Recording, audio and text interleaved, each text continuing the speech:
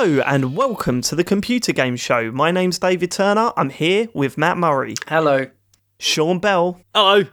James Farley. Hello. And our very special guest, this is mental, Phil Spencer. He's not here, but imagine that. That was Come great, on, Phil. wasn't Answer my calls, please. Just the guy answer from my calls. the property shows on TV, daytime TV. Yeah, him, yeah. Fine. Anyone call Phil Spencer so I can legitimately introduce them to the show. That'd be great. Been a fucking weird week, innit? But we'll get through. We're all here. And I'd like to open the show by thanking our Patreon producers. Is that we are all here. the comforting news? None of us have died. Well, some people still there are people out there that think we do this in the same room. But that's true. I was going to make a joke sadly this week we are going to have to do it remotely. I want to avoid being in the same room as anyway, so this just gives me an excuse. Anyway, right, this week we would like to thank Alan M. Nash, Aaron Patrick and Anthony Oakenson for going full Nels. You went full Nels, and that's why you get your name read out at the start of the show. Your first names all begin with A. That's weird, isn't it? If you would like to support us on Patreon, go to patreon.com/TCGS. We put out a bonus show this week. That went out this week. We've got plans for our bonus show. So if you want to hear those plans, they're in motion. Sign up at the $5 tier and you will get that bonus. It is the $5 tier, right? It is, yeah. Good. Yeah. Sign up for that. And get involved with something we're working on. But for those of you that aren't on our Patreon and still want to check out the bonus shows, Matt, what have you done this week? What have you done? I've released all our content for free. Well, yeah. I mean, not this month's show, but there's reasons for that. But every bonus podcast we've put out up until this month has been put on YouTube, just as a little, if you like. I mean, it's something to do, isn't bad, isn't it? No, I mean, it is. People have been really appreciative of it, and that's really, really cool. But it is kind of like, cheer yourself up by listening to more of us. There's a little bit of ego behind it, but we wouldn't be there if there was no ego. Would we, James? Not be there. But yeah, we just thought we'd put it out, because people are obviously working from home or self-isolating or just, bored or upset or ill or whatever it is. We thought, let's just put it out there. And for those of you who aren't a patron already, there's some stuff on us to listen to. So yeah, but it's all on YouTube. It's not on any podcast feed. So just search for TCGS on YouTube and you'll be able to listen to episodes, from May 2019 to February 2020. And some cracking there's a stuff few on things there. in there. Some cracking stuff. Sean talking about losing his virginity is on there. Or did I? Question mark. Do you know what I mean? Yeah. I mean, I certainly talked about it, but what actually happened is up for debate. No. I would have given you a slap on the back and said, yeah, you did thanks, it, mate. Don't worry about it. You Go on, passed son. the test. Right, okay, should we get into the feedback from last week's show? Absolutely. So, I mean, it feels like ages since we last recorded. I think because... It does and it doesn't. Like, I was thinking last night, oh my God, shit, we've got to do this all again. You know what I mean? It seems to have come around really quick because so much has happened. But at the same time, because so much has happened, when you think of it another way, it does feel like it was ages ago. I mean, I know we only recorded last week, but I'm like... I'm looking at feedback now. I'm like, did this happen in the last few days? I know it did because I only put it in the doc yesterday, but everything's happened in every possible way. I'm still trying to get my head around it.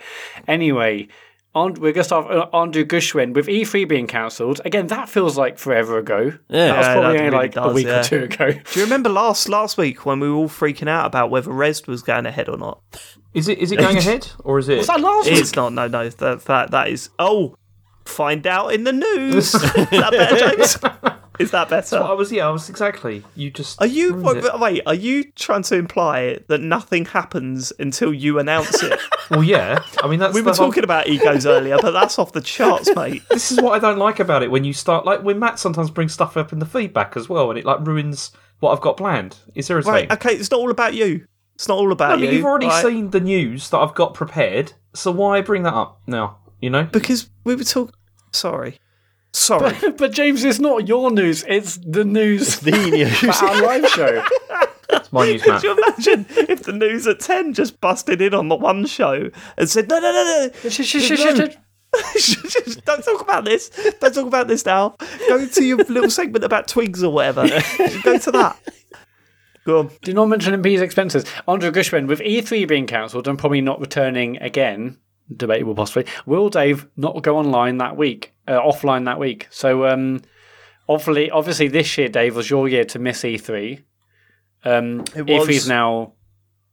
Hang on. I mean, it depends, doesn't it? We'll get onto this in the news, but it depends on the timings of what is actually still happening, right? Yeah, because things are still going to happen, aren't they? So, yeah, if they're going to end up like weeks apart, that's probably maybe a little bit unfair. But Matt, before we continue, Matt, you shouted "hang on" in a really odd way there. Because I'm just What's thinking, up?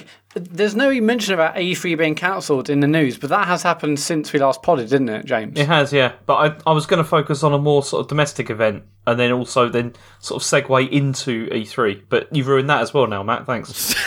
I was just like, I wasn't sure what happened. Okay, so you are going to cover the fact E3 is cancelled. Okay, well, I'm sorry for ruining... After the domestic event. Yeah. So let's all look forward to that domestic event and then the E3 cancellation Anyway, news. so Dave, I mean, obviously we can't talk about it because it's in the news, but say, for example, hypothetically, if E3 were cancelled, what would you be doing this year?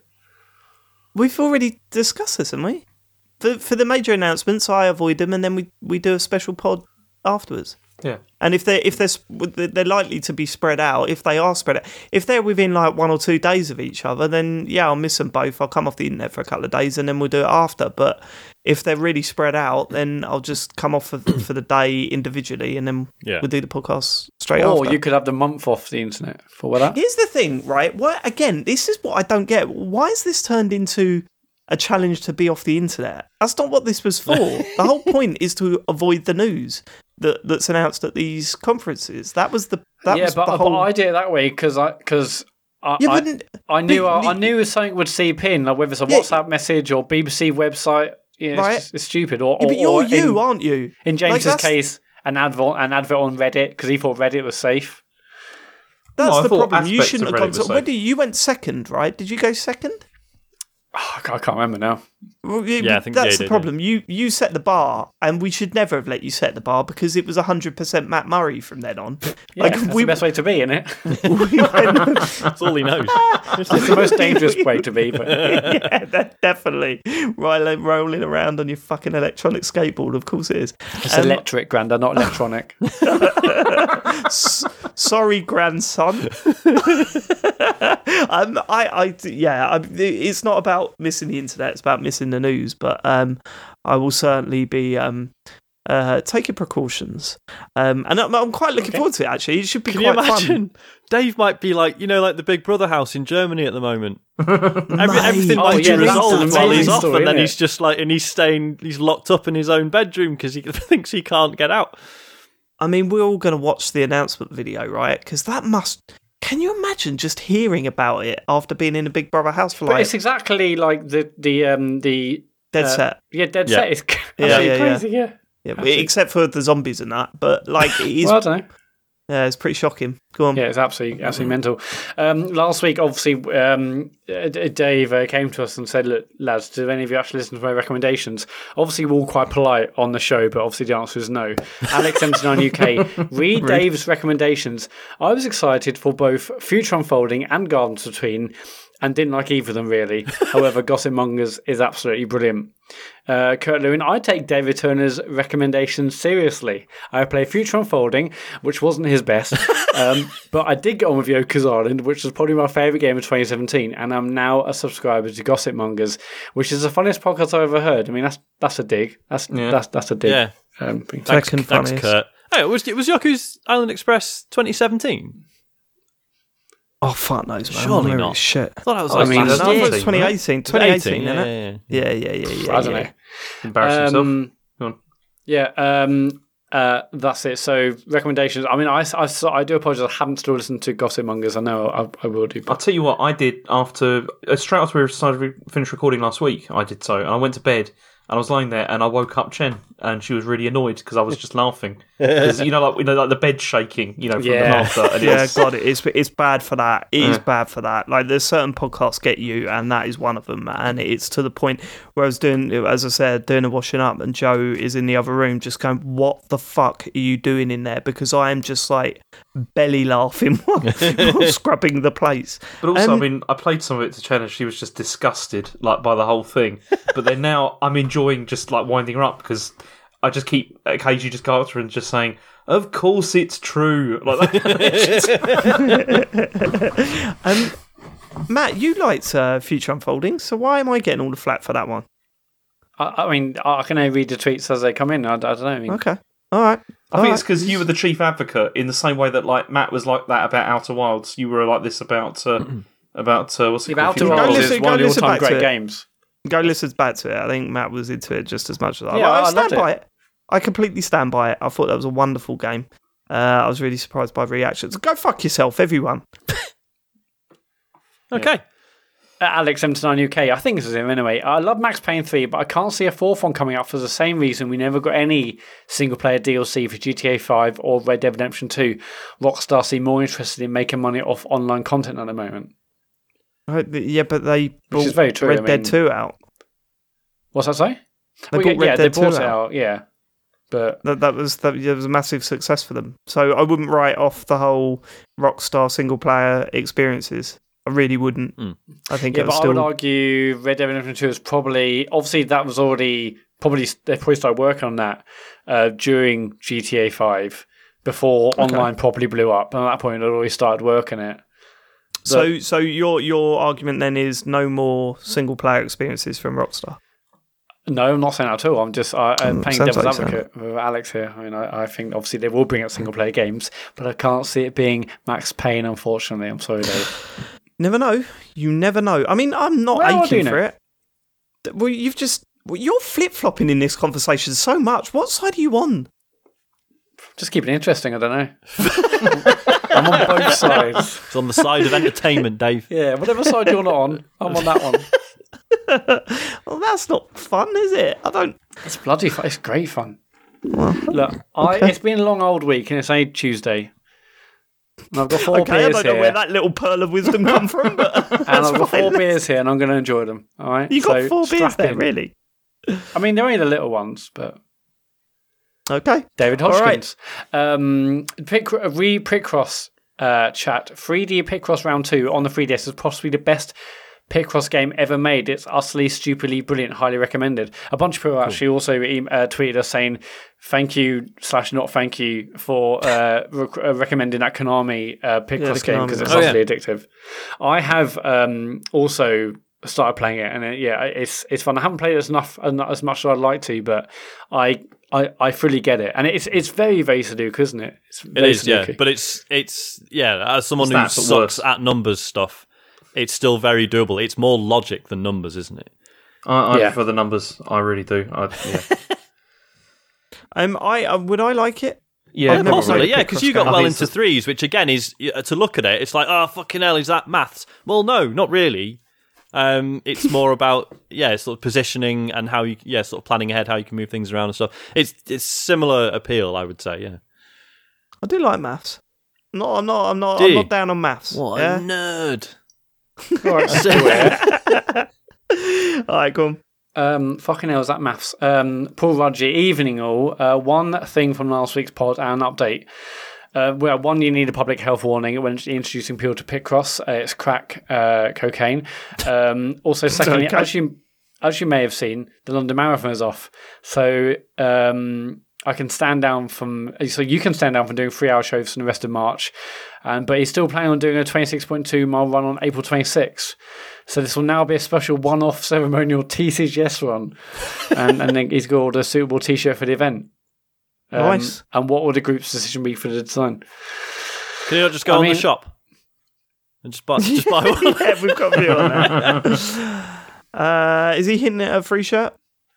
Because I'll be honest with you, we regretted about the free that hat because I thought that we had hats, but it turns out we didn't. Yeah, so have to get one specially made. Matt, have you got any free T-shirts left? Or no. He didn't have any free T-shirts in the first place. We do. I paid for them previously. Could we do a design? I'm doing that thing. I'm saying, could we? I'm looking at Matt. Could we do a design that's like so it's like a racetrack, but it's the 4 colours of the logo, like sort of swooping round. We had one. We had one like that, didn't we? And Matt took it off sale because he didn't design it. No, it's still on sale, isn't it? Oh, the one with the neon sort of yeah. But he's not racing in a car, Sean. No, I mean a racetrack as in the ones that people run on in the Olympics and that. Oh, those, yeah. I guess you could. Anyway, I mean, basically, we'll discuss it off air. John H. That's a no. John H. This is regarding James's streaming game. Alien Isolation is a tremendous game. It's a great game for a live stream. The atmosphere is incredibly tense. Graphics and sound design are tremendous. Please consider it. I'll consider it. Okay. And say no. That's a no then. If you want to tweet, that's even feedback. If you want to tweet, it's at ComputerGamePod on Twitter, or you can email podcast@thecomputergameshow.com. I suppose we better get to the news. I mean, I don't see any point in doing it, seeing as we know everything now. But we do. I mean, that's all ruined. I've been dreading this as well because it's like I'll be honest. That's like you. Well, no, because I do this on Sunday. Usually, like I prepare it all on Sunday, and then pray that nothing happens on Monday, so that then it's like. So now we're recording on the Tuesday. You're like, fucking it, all this news is going to be all out of date. I mean, since Monday, like normally we record on Monday, and there's been 2 days now for things to happen. And like Sony have announced that they won't be at E3 this year. Go on. Okay, so anyway, I mean, the first thing that I did think would be worth talking about is Res being postponed because of the coronavirus. So it's been postponed to a date in the summer, but they've not specified when that's going to be just yet. I saw that. Oh my god! Like when they announced it, I looked at their replies, and there was already people going, "Well, can you give us a date?" It's like, are you being serious? Like, yeah, like no. Obviously, they'll give the date as soon as they can, which is clearly not now. So, yeah. So, Reed Pop have said, having monitored the situation around COVID-19 constantly over the last few weeks and following. What? Oh, X. Sorry. He's got the gigs. James, this is serious. No, we'll have to cut this. Sorry, because I'm not cutting it, James. No, you have to. Sorry, no, I'm James, sorry. James, this podcast is going at 5 o'clock tomorrow morning. I do not have time to cut things tonight. You've got to cut this because this is about Sean's joke that he made the other day about somebody we know. Stop talking because I'm not editing this. Okay. Thanks for dropping me in it, James. I'm not editing this, James. Now everyone's going to be like, what did Sean say that couldn't be repeated on the podcast? I can't even remember what it was. Neither can I, actually. That's why I said we can't. You can't. You say so much offensive shit, Sean. Like it could be any one of your comments. Yeah. Like Waterford. You can't include this. Sorry. What do you want me to do? I mean, just do the news. Are we going to cut this or not? No, James. How many times? James, this show is live now in 12 hours' time, and we barely started recording it, haven't started editing, and haven't slept yet. Okay. Having monitored the situation around COVID-19... I'm sorry. I should point out as well, listeners, that this is like this every week. You just never hear it. James just constantly laughs at the news There's like a lot this. of editing. And then goes, edit it out, Matt. Yeah. Matt, I've just made more work for you. Cheers. Yeah. After this pod, I'm probably going to play a game or do whatever I want, but go on. Just add it to the edit sheet, why not? Having monitored the situation around COVID-19 constantly over these last few weeks and following many hours of conversation internally and with our partners, we have taken the incredibly difficult decision to move EGX Reds to summer 2020 with date and announcement forthcoming.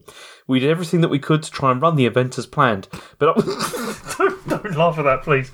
But ultimately, we're not laughing at it. Who are you talking to? Come on, I heard someone make a laugh there at that bit. No, we did not make a laugh, James. Did anyone make a laugh? Anyone make a laugh? Somebody went like that, and it was show title. Making a laugh. Go on. Did you make a laugh? We did everything. Okay, James, you're live now. This isn't being edited. Let's go. We did everything that we could to try and run the event as planned, but ultimately maintaining social distancing is neither feasible at nor in the spirit of the interactive and community nature of Rezzed. It is the community that makes Rezzed so special, and it is our duty to make sure that your safety comes first. Yeah, so the tickets are still going to be valid for the next date when it's been announced. And it seems that the sister show, it's the MCM Birmingham is still going ahead though, but it's going to be postponed to 27th and 28th of June, but it's still at the NEC. Okay, right, yeah, makes sense. Yeah, I mean, what I find crazy about this whole thing is that this happened on Friday. The announcement was on Friday, and then we were going, are they really going ahead with it? This seems like it's really not going to happen now. But like, this is weird. We've still not heard anything or whatever. You just think, hello, yeah, hello. We're still here. Oh right, sorry. There was a weird noise on the Skype. There was a weird noise on the Skype. Yeah, that's James messaging. James, I'm serious. James, why are you doing that? I'm not doing anything. Doing something else. Okay, Christ Almighty. Go on, just get on with it. Go on. Yeah. So this happened on the Friday, which like we at the time we were kind of thinking, oh, is it? Isn't it? Like, surely it can't be on anymore. This seems to be like everything's being cancelled. But now, I mean, you look at it now and what's happened since Friday, you just think, of course, it was getting cancelled. Because, I mean, there's no question about it at this point, is there? It's, I think we all kind of underestimated how much of an impact this was going to have on our lives. And yeah, it's the right thing to do. It's scary because it's gone from, so for me, it's gone from, is Rezzed going to be cancelled to I can't go out for dinner on my birthday like in the same week. It's like yeah, not that that's the biggest problem obviously, but yeah, just in terms of like the things it impacts, it's like, oh no, literally everything's shut. It's not just big events, it's like, you know, like tons of like public places and, you know, pubs and clubs and restaurants and all the rest of it are all had to be super careful. Well, that's going to be my only option. Drive through McDonald's. I mean, I've been on a diet for a while, so actually that would be brilliant. I've had worse birthdays, to be fair. Yeah. Sounds all right to me. Yeah. Yeah, I know. I mean, it was the right thing to do, and although, you know, it completely sucks for our listeners, and it sucks for us. Let's face it. In the grand scheme of things, it's, I mean, it's not the biggest priority. No. So I think it was the right thing to do. And actually, it was weird. It felt that we were following the news so intensely all that week, and following any response from EGX or Rezzed about what they were planning to do, that once it was finally announced, it felt like a massive weight off their shoulders. Yeah, I don't know if you had the same experience, but it was kind of like, okay, right, now we know where we are. Let's you know, and like, because obviously anyone who's heard the bonus show knows that we were all sort of like, well, even if it does go ahead, are we comfortable with it? Like, maybe not. So obviously, but we didn't want to have to make that decision, because then it felt like, you know, because if we'd said, well, we're not doing it, but then the event went ahead and was fine, then we feel like arseholes for letting people down. And it was it was a huge relief for ReedPop to just make that decision. What we will know is that, you know, or what we will say is that if we're still welcome, obviously I think we will be when or if it gets rescheduled, then of course we will make the most of it. Yeah, definitely. And you know, by all accounts, your tickets should still be valid. I don't know what the situation is with tickets, but don't take my word for that, because I know nothing. I think they said, didn't they? All the tickets are valid. It says in the piece, tickets are valid for the new Rezzed dates. And I'll be honest, so you can't make them contact customer services. I did tweet about this, you know, and I said, like, one silver lining of this is that venue in summer will be amazing. Like, it's so nice when the weather's good, but obviously end of March, that's always a bit of a gamble. It's always, we're always sitting in that bloody McDonald's car park having lunch. And McDonald's having rain in the outside, that'd be worse. It is usually Monopoly time though, so you know, that's all ruined that in a way. If anything, I'm like, given all the stuff that has even happened since this was announced like 4 days ago, even now I'm thinking June. I mean, even like saying summer, I'm like, I don't know. It might be. I'd say it's probably unlikely. I don't think that's going to happen. Hopefully, but there's every chance it won't happen this year at all, given there's so many more weeks and potentially who knows? months left, I mean, the natural instinct is to try and make sense of it all and try and understand and prepare, but no one knows how far this is going to go. Yeah. I mean, it's tough for me because I'm obviously working towards match fitness, yo-yo wise. Now I need to I was gearing up. I know I'm 11 days out. I had my set down, and now I'm like, well, okay, calm it down. When the new date's confirmed, that's when I get back into training and get back in the gym. But I've had the opposite thing of being like, oh, now we've had extra time. People are going to expect me to actually be good. Oh, big time. Yeah, they're going to. It's like 9 months of training, Sean. I've led up to this point. And Dave will have to do the entire album. Down. Snow's back catalogue. That's his name, innit? Snow. Yeah, that's the one. Go on. Okay, so, I mean, this is also the other thing that happened last week was E3 being cancelled. For the time being. And that little event? What? I said that other little industry event got cancelled. Yeah. I mean, we weren't at that one, so that's not really... Ooh. Yeah, it's not as important. Yeah, it's worth a mention, to us, but It's not a domestic event, is it? No. Come on, no one cares about it. But it does affect us, though, because it's like one of our biggest shows. Yeah. No, absolutely. It is one of our biggest shows. It's gone now. It's annoying because, okay, I was going to be a surprise, but I bought everyone tickets, flights, hotel, and now look. For fuck's sake, Matt! Now everyone in the world knows our address. No, you do wonder. I mean, ignoring the obviously the seriousness of the events and the reason it was cancelled, you do wonder: is this it? Is this it? I mean, this is what we said last week's show, It's not, though, is it? Because as I'm just about to explain, it's like Microsoft, Ubisoft, and probably Warner Brothers as well are now looking at doing digital events instead. No. Well, yeah, but that's the whole... Is this it for E3? Yeah, that's the whole point, is that, after years of people saying, well, would we really miss E3? We're now going to find out. We're going to see this year. Yeah. If everyone can just do their own event, and even if they all loosely agree, let's all do it in the same week because it's a cool little the same week. Yeah, it's a cool thing for us to do.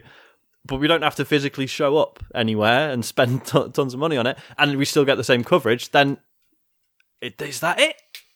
I think it's going to be great because the Microsoft one, if anything, if it's a digital one, they're not going to have digital whooping, are they? On that. It's just the point. They should do. It should be like an episode of Friends, I reckon.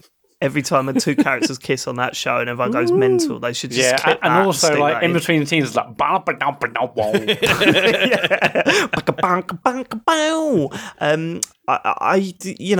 obviously, James, the one thing that we'll be mourning is the lack of live show fuck ups at E3. Yeah. There's been so many over the years. They've been wonderful. Hi, I'm Jesse Wellens. I am a YouTube content creator. It was for Need for Speed. Hi, Max. Just wonderful, wonderful moments like that are probably going to be gone now. That's the thing, isn't it? These companies are going to get a taste of what it'd be like without E3. And as you say, I mean, if they all agree to announce stuff within 1 week, there's always that chance that they'll be generating the same amount of buzz without having to go through the whole E3 thing. I know that that could be a big turning point. People have pointed out on Twitter and stuff that actually, a lot of developers and publishers and what have you all sort of, a lot of meetings take place at these events. Like we saw, I don't know if you guys noticed in the inbox, we get updates about this game Everspace 2 that's coming out. So that's been postponed by about 6 months because when GDC got cancelled, they were like, we were supposed to have about 10 meetings with potential funders and partners and stuff. And that's all fallen through. So now we've had to actually delay the game. And you sort of think, well, yeah, because if you can go to one event, spend, one set of flights and hotels and what have you, and then get a shitload of meetings done in one go, that's huge, especially for smaller devs. So that stuff is missing, and that's probably a big deal to a lot of people. But yeah, as a consumer, Well, no, it's going to be huge. I mean, I think everyone seems to forget that actually E3 isn't about the press conferences. Like when the press conferences happen and we're like, E3 started, and actually everyone in the industry is like, no, E3 starts on like a Tuesday a couple when of days, meetings happen, when like the show floor's open. We're like, and some people say, oh yeah, well E3's over now because the conferences have happened. No, I mean, like there's a massive side of E3 that we don't really see. We obviously see it in the form of hands-on interviews and stuff over that week. But E3 isn't just the press conferences, and like those will carry on. But what does that matter to us? Well, no, but I'm saying like E3 is a thing where like people get together, you get interviews, you get the hands-on. That is the stuff that isn't going to be happening, even if it went all digital. Because if it went online, we'll get to conferences, but we ain't got all the other stuff like the actual like meat. You know, the meat on the bones. We'll just get the actual the meat on the bones can still happen. I think there's still going to be a replacement eventually for that side of E3. You know, it's just we won't hear about it. It's or maybe like GDC is just going to become bigger and bigger. You know, like as being something like that. That's another opportunity. Yeah, that's another thing.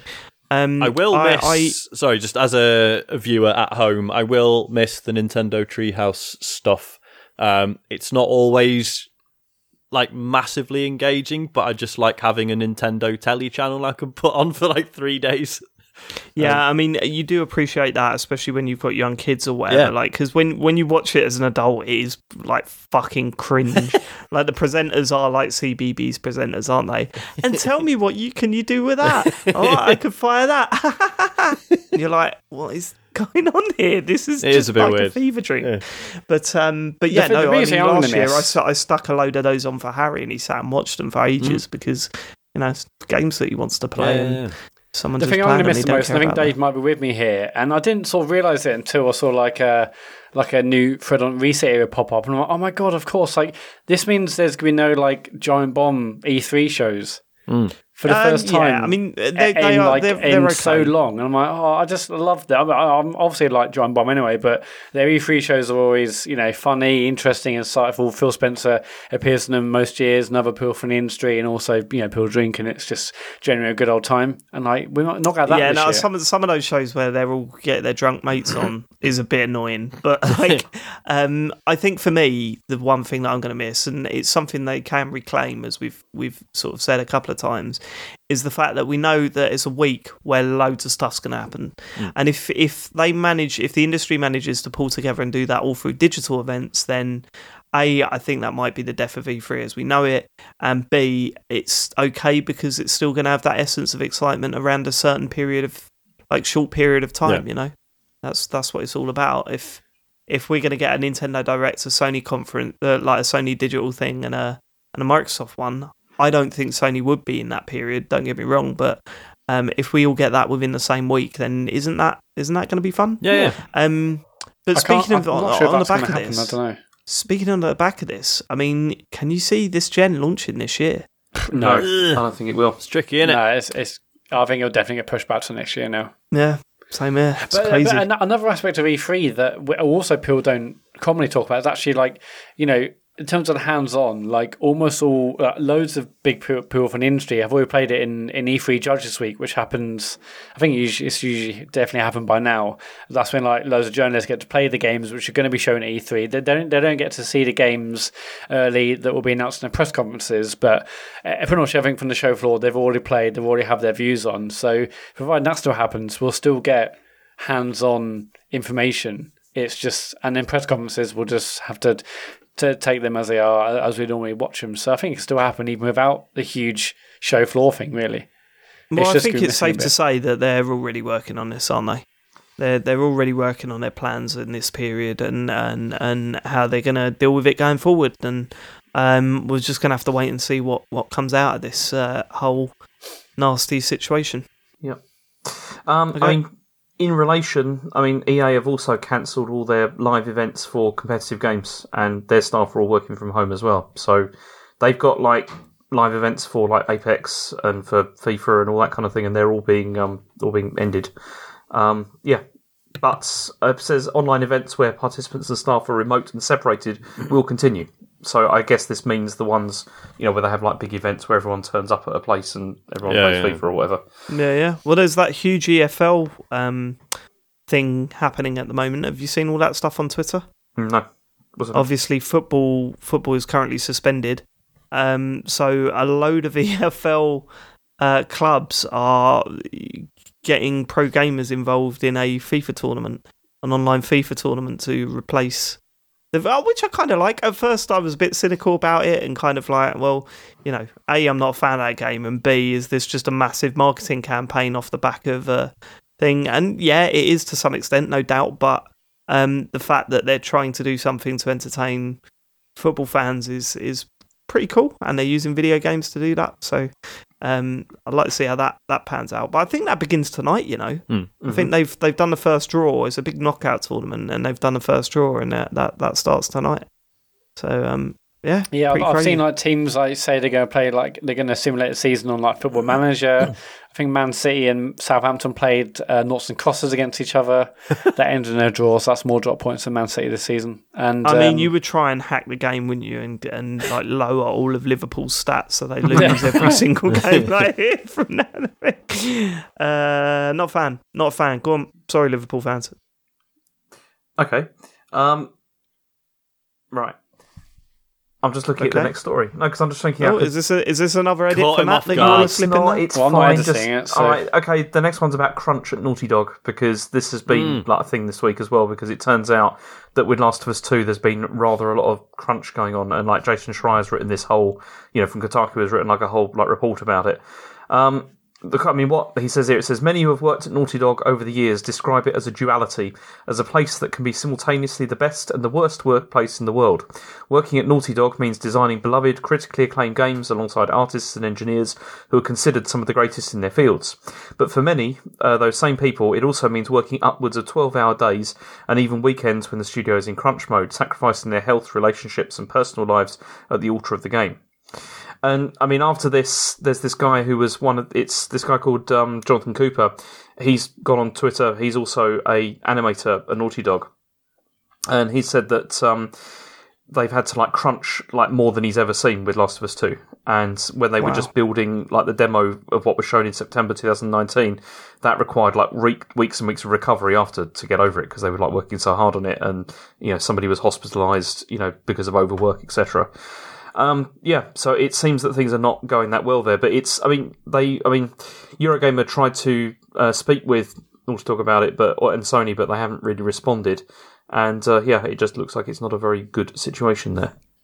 Yeah, and it's probably going to be worse as well now, isn't it? With so many people having to stay at home and everything. The thing that really struck me about this was not so much the amount of time people were working, which is bad, obviously. But there was, I can't remember if it was in the article or if it was in Jonathan Cooper's tweets, but apparently like there have been situations where people had been working, like the communication within the studio was so poor that people were working on stuff that other people in the same office knew wasn't going to be in the game. but no one had fucking told them. And it's like, and it's like, that is just like, all right, I can't, I haven't worked in game development. I know it's fucking difficult. The hours involved, whatever. I can't, like, obviously I know what I consider to be acceptable or not, but I can't comment. What I do know is that is just shit project management. Like, of course, absolutely. That's inexcusable. I thought that was particularly interesting. This is an easy one for me because I probably wasn't going to buy it anyway because it looks very scary and miserable. So I'm not like, oh, well, I'm putting my foot down. I'm not buying this game because I probably wasn't going to anyway. And I bought Red Dead Redemption 2. So, I'm not like taking the high horse or anything. I don't know. Gamers are shit at voting with their wallets, aren't they? They are. I mean, but how much of it is our responsibility? I mean, because you just kind of go, well, hold on. We can't be responsible by it for. Well, no, I guess. Well, yeah, because it's how is this not illegal? Is my first question. Yep. And people say like, well, this is just what is required to make these games, right? And let's say that's true. Part of me is just like, well, then we don't get these games anymore. If this is the human cost to it, then surely it comes to the point where it's like, well, then it is impossible to do legally, and it's impossible to do without hurting people. Therefore, but businesses don't care about that. They just care about the figures, the bottom line. This clearly happens everywhere. It's obviously incredibly bad. Reading about this, and I guess the sad thing is I'm becoming almost numb to it. I just crunch happens in every sort of developer, regardless. It's just the levels of crunch, and for these ones on top of the game, a Naughty Dog, Sony Santa Monica, who did God of War, obviously Rockstar, the people who are the absolute best of the best. I imagine it's worse than ever because there's a pressure from the company to make sure the game lives up to expectations. There's probably a personal pressure from everyone working on it. They want to be part of working on the best games, and they themselves probably have incredibly high targets, and they sort of allow themselves to be overworked, to go the extra mile, to do arguably maybe what they shouldn't, but they want to be part of this, they want to be the best. And so crunch comes from all angles, and sadly it just seems like it's just part of the industry. I don't know how it can even be fixed. You could say, okay, well, we don't have these sorts of games. I can't see anyone not want to do it. I think the people working it will want to create the best types of games they can. In terms of the businesses, obviously they want these games out now.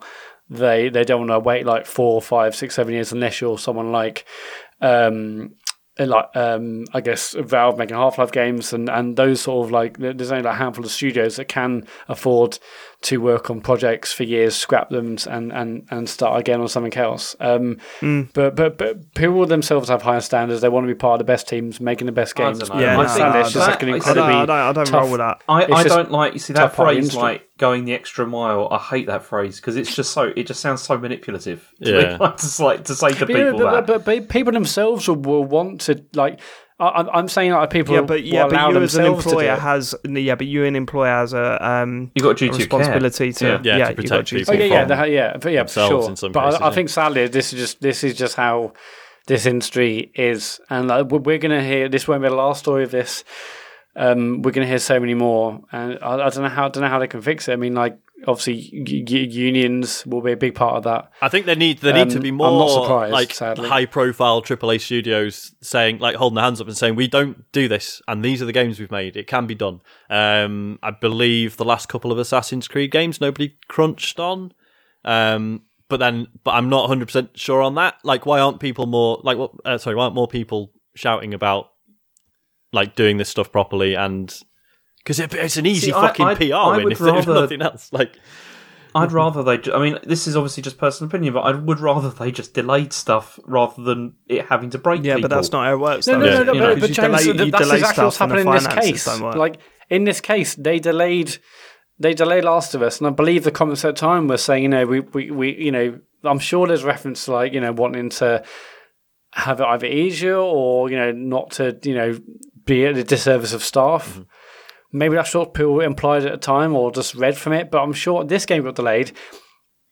I'm fairly sure because of that, and we were really then in the thick of all the big stories breaking about crunch, and this is still happening. Yeah, because I don't think delays are going to stop it. We heard this about Cyberpunk as well, didn't we? Because the delay for that was announced, and the sort of people sort of assuming oh well, cool, that means the staff won't kill themselves, and then but other people were no, that just means they're going to crunch for longer.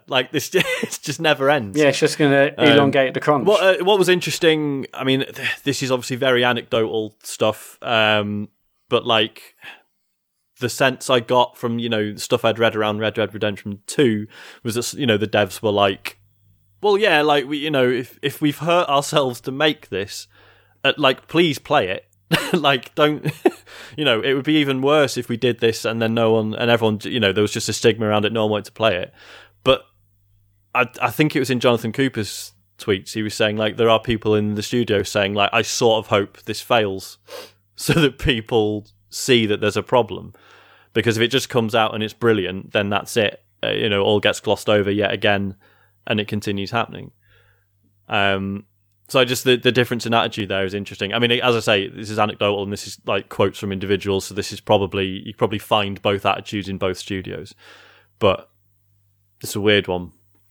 Just to clarify, actually, on the comment I made, basically in a delay post from Druckmann, the delay for Last of Us 2 back in October, there's obviously no mention of protecting stuff. It just says that the game didn't come up to the level of polish we would call Naughty Dog quality.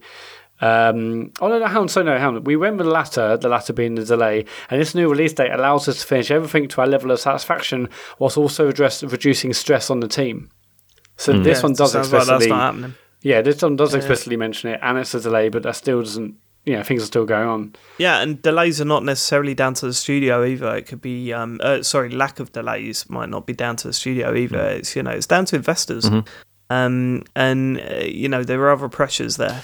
Yeah, because if it's not a delay it and you'll get less stress on the team. It's delay it or have a game that's fundamentally broken, full of bugs. That's where that's what it might be. But let's face it, we don't know enough about it. I just think it's interesting to look at where the responsibility lies and how much of that responsibility lies on us. Yeah. And I think there is some responsibility there from gamers, but I don't think it's a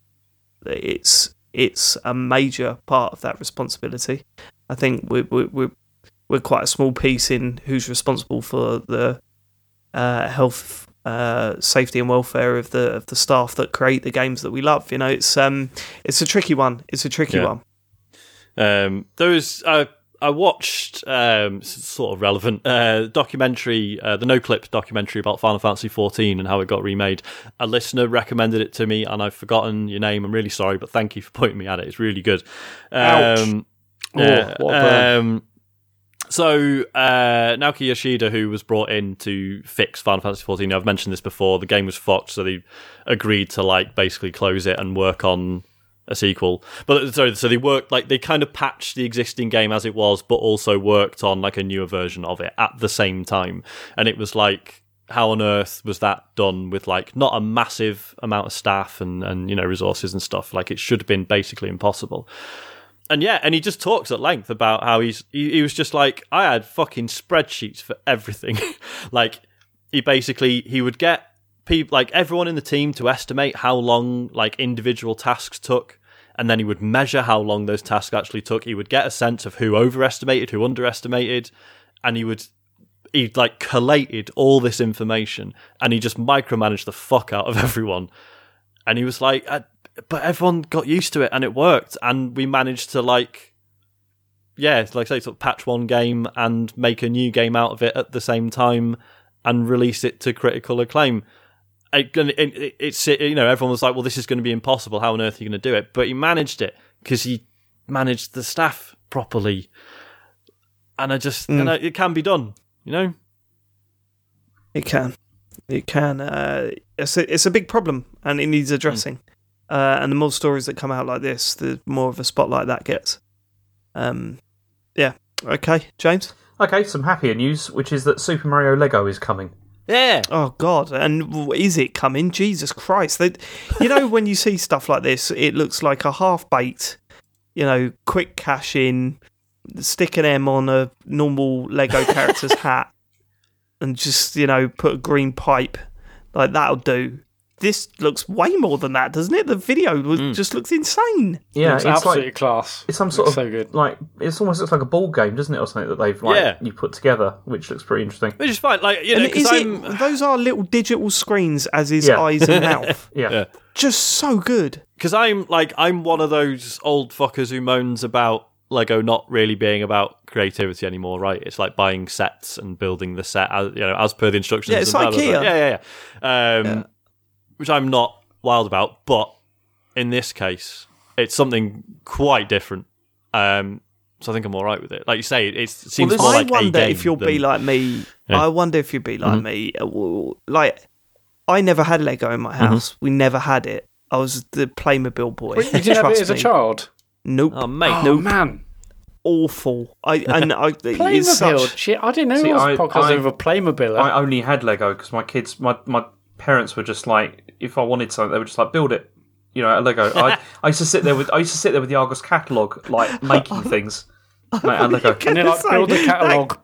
This conversation could have gone so differently. I thought you were going to say, "Oh yeah, if I ever wanted anything, my parents would get it for me," and I'd just sit there with the Argos catalogue. I totally thought it was going our way too.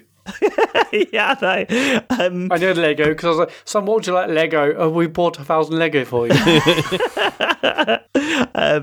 But no, we went like Harry is obsessed with Lego, and I was kind of thinking, well, what's the point if all the instructions are telling you exactly what you should be doing, and that's a bit. Surely that takes the fun out of it and all this sort of stuff. But when you sit down there and do a Lego set, man, is it fun. Like, it really is. Going through it piece by piece and putting it all together and then getting a toy at the end of it is just, it's great. I'm pushing him to the side at one point and just going, Harry, go and do something else. Let me finish this. But he's now at an age where he just does it himself. He doesn't need my help. I'm really looking forward to that. I didn't put this in what you've been playing, but I had to go at building some Labo with Isaac today. It turns out building Labo with a 2-year-old, fucking terrible idea. Sean, it's terrible with a 6 or 7-year-old. To be honest, it's not. You need to be a bit older. Yeah, I don't know. Harry was 3 and he was pretty good. Yeah. He just sat there and handed me the bits of card. He didn't do any himself. That's what I mean. I was trying to get my kids to do it. It was like that was not fun. Yeah, no, he wanted to grab everything. Obviously, he's just like 2-year-olds are just like so destructive. Not even trying to be. They just pick things up and crush them in their hands and like, oh, whoops. Like he was just doing that, and he's like pulling at bits of cardboard. I'm like, no, what are you doing? Stop it! And everything I wasn't allowing him to hold. That was a tantrum every single time. That's a 2-year-old. I mean, he really enjoyed. So I built the little motorbike one, and he really enjoyed having a go with it when it was finished. But about 3 minutes of enjoyment for an hour of kicking off. Yeah, you've got to enjoy it yourself if you want to do that stuff, definitely. Yeah. But Harry still creates his own things out of Lego, so there's still that imagination there. Cool. But when we both fell in love with that Mario set when they showed it off, my word, does that look like a lot of fun. I mean, there's not any news on when it's eventually going to come out, but apparently it's been developed. It's annoying. It's been in development for 4 years, though, apparently. Wow. Like, this is not just a new thing, but there could also be other things like Zelda and Star Fox, potentially, in the future, which could be quite good. I mean... Lego R-Wing. Imagine that. I mean, Star Fox seems like an odd... Or a Zelda dungeon. Like a Zelda dungeon would be pretty good. That's the point. I was going to say, Star Fox seems like an odd one, considering when was the last time we had a Star Fox game? Star Fox doesn't seem so big, but Zelda's are nailed on, surely. Yeah. Mm-hmm. Okay. Oh, it's not Nintendo. Go on. Okay, and then there's been a couple of sort of game announcements, which I thought I'd just skip over. With this, CG Projekt Red apparently are going to be working on a new single-player game after they finish with Cyberpunk. Obviously. Whoa, shit! Can't believe it. And it's basically looks like it's going to be another Witcher game, but. But crucially, breaking news, not The Witcher 4, right? Which makes sense because obviously, if you finish Witcher 3, it's pretty final. It also makes sense because no one brings out a number 4 game anymore, is it? It's like for number 1, number 2, number 3. And then reboot. It's always a subtitle. Reboot or colon. Yeah. Witcher Rise Again. You know what I mean? It'll be that. It'll be something like that, wouldn't it? So there's speculation it could be like a prequel or something like that, or something that was set before it. Or something. It would just be called The Witcher. The Witcher, or just Witcher. The Witcher colon baby Witcher. Fucking hell. I'd play that. It would be cool to see, because everything we've seen Witcher-wise. I don't know if the books are the same, but it's all like there's basically hardly any Witchers left, and they're all like scattered and foxed.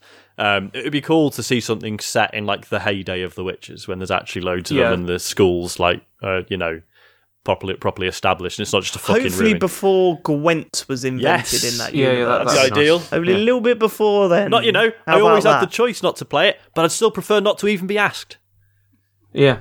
So to have it as having it as a task on my list that's just always there is irritating. If they did that though, there would be a side quest where it's like, I'm working on a card game. I wonder if you could help me test it. Don't bother. Yeah, just. No, you're right.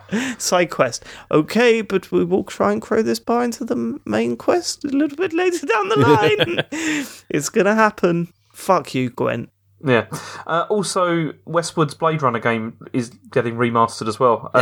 This is odd because it's going to be an enhanced edition, and the reason this is odd is because it's long been kind of believed that this was a game that was never going to be like resurrected again because the source code was apparently lost. But then the company that's doing this is Night Dive, have like reverse engineered it and are now putting it, like back together again, I guess. Cool. And it's kind of like updated character models, animations and stuff. I mean, I'm quite interested in this because this was like a point and click game that I never played. But I heard that it was very good like back in the day. Yeah, and, it's so I played this back in the day and really interesting. But like visually has aged very badly. And like even at the time there was this issue that because it was all, they did the Donkey Kong Country thing of like, so it was pre-rendered stuff, but then turned into sprites. But then obviously characters could sort of come towards you in the scene and would just get pixelated as fuck, and it looked really bad. So if they've solved that, that'd be great.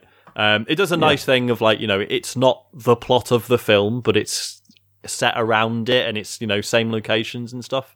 So it's enough that you're like, oh my God, it's like it's from the film, but without having to actually stick to that.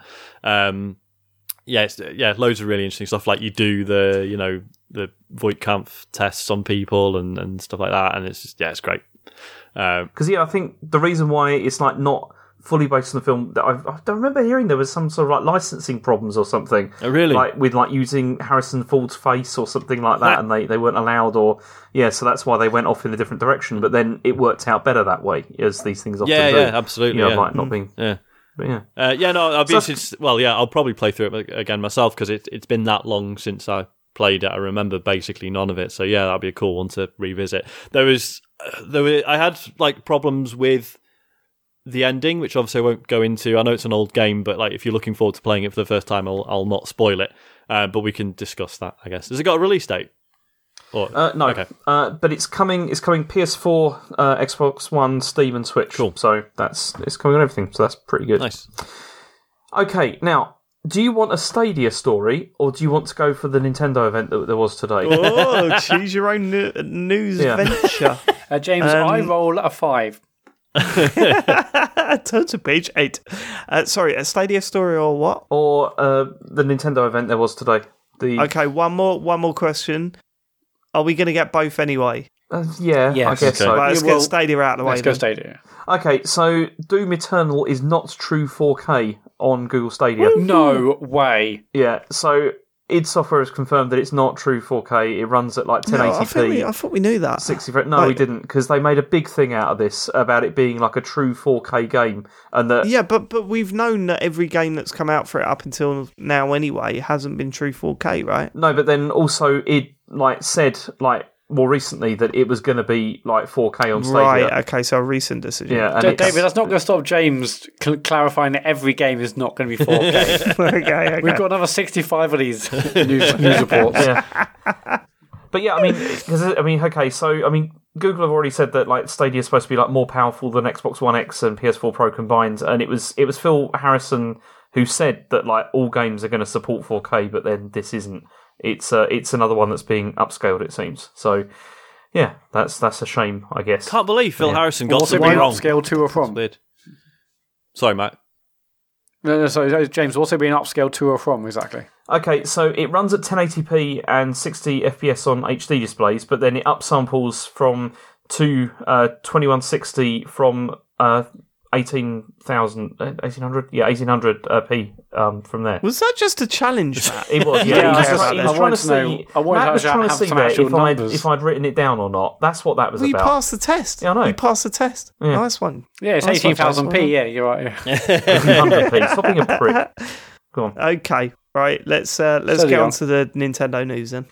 Okay, so there was an indie event today. I haven't got the details of every single game here because it only happened not so long ago. But I just thought who saw it? Who actually saw it? I did, yes. Okay, so did anyone see anything they like the look of? Yeah, Blue Flame. Is it Blue Flame? That first one they showed off. Oh yeah. Was it called Blue Flame? I can't remember what it was called, but yeah, it looked pretty good. I was intrigued by The Last Campfire and I Am Dead. Hello Games. Yeah. That's the Hello Games one, The Last right? Campfire was, yeah. And yeah, Do you know, Harry laughed constantly. Like he was laughing hard at the I Am Dead game. Was he? Yeah. Because didn't it turn around to say, oh yeah, one more thing. Yeah, I'm dead. Yeah. And then he burst into laughter, right? He said he was dead. Asher did pretty much the same thing, actually. I mean, and then when he went out the room, and then he came back and he said, "Oh, is that I am dead?" And it seems to be stuck in his head now. Like this. Yeah, this totally. I mean, like And sort of like it's definitely written as like a punchline, isn't it? I mean, it didn't make me laugh, but it was it was the structure of a joke. In a way, wasn't it? Well, Harry lost his shit over it, and not only that, it's when the title come up, "I am dead," it just burst into fits of laughter again. I'm worried. Is what I'm saying. If you don't hear from me, it is quite a Harold. Fun title for a game, but that's been worked on by was it Richard Hogg, who did a lot of stuff on Hohokum, which I was a massive fan of. It's published by Annapurna, which is usually a pretty good signifier of quality. So yeah, I'm really excited about that. Pixel Junk Eden 2. Well up for that. That was a great game. And it's on the Switch. Fucking brilliant. Yeah, not that bothered about that. Alright, whatever. But, there was that weird medieval card game or whatever. Like I only saw about 3 seconds of that because Harry just screamed, "Boring!" So I just turned it off. Chip off the old block, isn't obviously, it? I'm interested. Yeah, I'm so proud. I'm so proud. I'm obviously interested in Summit in Mara, which seems like a sort of My Time at Portia game. There's like fishing, there's day-night cycle, farming. But do we need... That looks like another one of my games. Do we need another one of those, though, given that we've had a few and now we've got Animal Crossing imminent? I don't need one, but it looks alright, doesn't it? Yeah, no, it did look really nice. And I just thought... There's so many games like that seem to come out these days. I bet it's got crafting as well. 100%. And like the whole thing. It's it's farming, it's crafting, it's gardening, it's fishing. James is never going to accept an alternative. I'm not, honestly. No. And I'm super excited. It's like his Friday. Diet Coke thing. Yeah, it's not. He really is like a fanboy, isn't he? That's James's thing. Yeah. How excited are you really, James? I'm ridiculously excited, and I cannot wait. For it to drop on Friday. Right, look, if we're talking Animal Crossing just briefly, can you explain to me? So if I get the game on Friday, because I said on Twitter the other day, I said it as a joke, but I kind of like the idea that Harry is living on my island, yeah. And the fact that like he's just going to be the one guy on the island that everyone's like rolling their eyes at because he's just like smashing up places, leaving turnips everywhere. He's fucking built a Mario pipe in the middle of the town square, out of nowhere and stuff like that. I kind of like that he's like the he's just like the dickhead of the island, and everyone's got the ump with him. But what like so. Have I got to set the game up first on my profile and then he joins as a visitor? Has he got restrictions on what he can do? No. Compared to me? What will happen is you set it up as like for yourself, first of all, and then when he starts the game using his profile, then he will be able to join in that town as well. And he won't be a guest in that town, he'll just be also another person living there. Yeah. Right, okay, so he can do everything I can do. Yeah, he can wreck the whole thing. I mean, this is why I've gone too far this time. And it's not good. Well, have you gone too far, James? I've just gone too far. I've really gone too far. Why? What have you done? What does that mean? Okay. Have you ordered 3 copies of the game, James? I'll send you a picture on WhatsApp. You can see how I've gone too far. God's sake. You can tell us because we're on a podcast. Well, aren't we? You can have a look and then you'll know how I've gone too far. Right. Okay. Here's what I'm thinking. Holy James! Switch. James Farley. This can't be real. James. Right. So we now have a picture in our WhatsApp group of 4 Nintendo Switches and 4 copies of the game. Yep. I went too far. Why? I mean, that's intense. That's 3 Switch lights. There's a yellow one, a grey one, a green one, and then there's the original Switch. And so, what's happened here, James? Well, okay. So I can see what's happened, but I wanted to explain this. Let's work it out. So they're 150 quid now. Yeah. You paid £300 for your original Switch. Yeah. So that's £600. Plus, when the light come out, that was what, $250?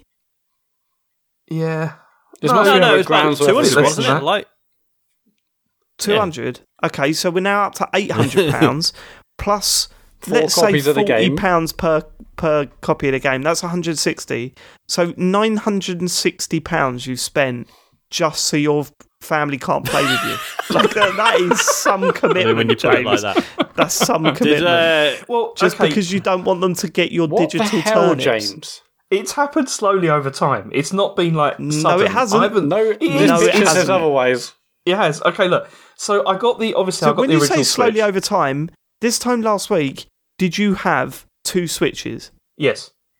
Right, so now you've got 4. So it's not been slowly over time. That's a big week, James. Here's what happens. Let me explain what happened. Please. My original Switch, obviously I bought at launch. Mm-hmm. The yellow one was Ash's that he had for his birthday. Yep. Yes. Then the blue one was Rachel's one that she had for her birthday. Okay. Right, okay. The black one I bought for Chen. That's just an extra. That's the most recent one that I bought, and I bought it because it was on sale and it was cheaper. And I just thought, because she likes playing Picross, right, this is over she likes Tetris. This is over grand. I thought it was fine. And yeah, so this is kind of how it happened, and it went. Chen's really furious about all of this, and it's terrible. She? Yeah. Or she could be loving it because she's got her own consoles to play the game. She's liking that, but then she's also just like obviously ridiculing me for having spent like a lot of money on like just one game, basically. Well, she's used to that. She knows you bought FIFA 17 times. Did any of you see it was? I can't remember if it was on like "Am I the Asshole" or just the Reddit relationships thread. The answer is yes, James. The answer is yes. But yeah, basically, it was these Twitter accounts that just post funny shit from Reddit. Yeah, it was definitely "Am I the Asshole." And yeah, basically, this guy was like, "Oh, I've been playing games for years, and my girlfriend's never been interested." And like basically the other day she piped up like she'd really like to play Animal Crossing with me, and I told her no, she'd have to get her own Nintendo Switch. And everyone's like, "Yeah, that's kind of shitty, mate." And he's like, "No, James, right?" you just popped into that thread. And basically, he was like, "No, right, because it's really important. Like, it's like you have to really like plan things out properly in this game, and like you have to really grind it to achieve everything." It's like, fucking hell, mate. It's Animal Crossing. Your girlfriend's trying to build bridges opposite. Here. Like, just fucking let it happen. Yeah. She needs to get out of there, girlfriend. James, this is mental. I know. It's ridiculous. It's the most ridiculous thing I've ever done, to be honest. And it's. Do you know what I will say? Do you know what I will say in James's defence? At least this way, they can all play the game at the same time, right? They can still visit each other, which I assume they will. Exactly. Whereas if it's a shame there isn't a halfway house of like you could share the island, but all play. It's like as if it was like a server you're connected to, like a Minecraft server or whatever, and you can all sort of dip in and out on your own Switches. But that's not. Yeah, it's a shame we don't have to spend $1,000 on Switches, isn't it? Yeah, I was about to say. Yeah, at least now they can play, at the same time for £1,000. It's not £1,000. It's just been over a period of time. There's £1,000 worth of equipment there. It's not. Yes, there is, James. We've just worked it out. There's £1,000. He's doing the Matt Murray thing of like, but I needed to get this and that anyway. So he sold some that's stuff, technically free. There's a sale. I did sell some stuff. It's and James, yes, you've bought 4 Switches and 4 copies of the game, sure. But the most pressing question is anyone in your family actually going to get shovel privileges on your island? Absolutely not. That's the most costly thing. That's way more than £1,000. This is why I've done this. This is to stop that from happening. This is why I've done this. Just spend I've done quid. this. I've spent £1,000 so that they don't use a shovel on my island. Listen to yourself, James. But I know, it is a lot of money, but it's over a period of time. It's not all just. I haven't just put this down now and just bought everything in one go. Over a period of time. He's only bought 2 copies of the game in the last week. This is like when people buy like a really expensive item of clothing and they sort of think, but what's like the cost per wear? Like that's what James is saying. Yeah, but we'll be playing this for the next year, so it doesn't matter. James, you did not. Yeah, your sole purpose was so that they didn't get to play with you. That is it. They didn't get to experience your animal-based island. They can still do that. They can just come and visit when I want them with certain rights removed. They can look but not touch. Right. So this leads me on to my next question. Right. What is Nintendo's excuse for this? Now, I've understood that, yes, this has been a regular thing in Animal Crossing, that each profile doesn't get their own island. But this just feels different now because we're on a Switch. The profiles feel so separate on that thing. Like, if Harry plays a game that I've completed on his profile, it's as if it's never been played before. So the system's in place. What's their excuse for doing it this way for this? I think the reason they've done it is... I mean, the reason they've done it is so that people spend £1,000 on one game. No, it's not. People like James will do it. Exactly. But it's also because they're trying... They are trying to create a collaborative experience, clearly. Like the idea that everyone's playing the same thing. Fuck you. And I'm doing everything I can to stop that from happening. It's £1,000, Mr. Nintendo. That's so I don't have to deal with that. It's like... Yeah. That can't be the reason. It is the reason. It must be. There's no other reason. Why wouldn't they just have...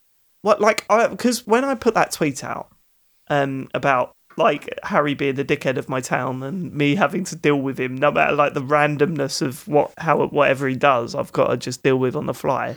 When I put that tweet out, people were saying we just wanted the option, and I was like, do you know what? You're absolutely right.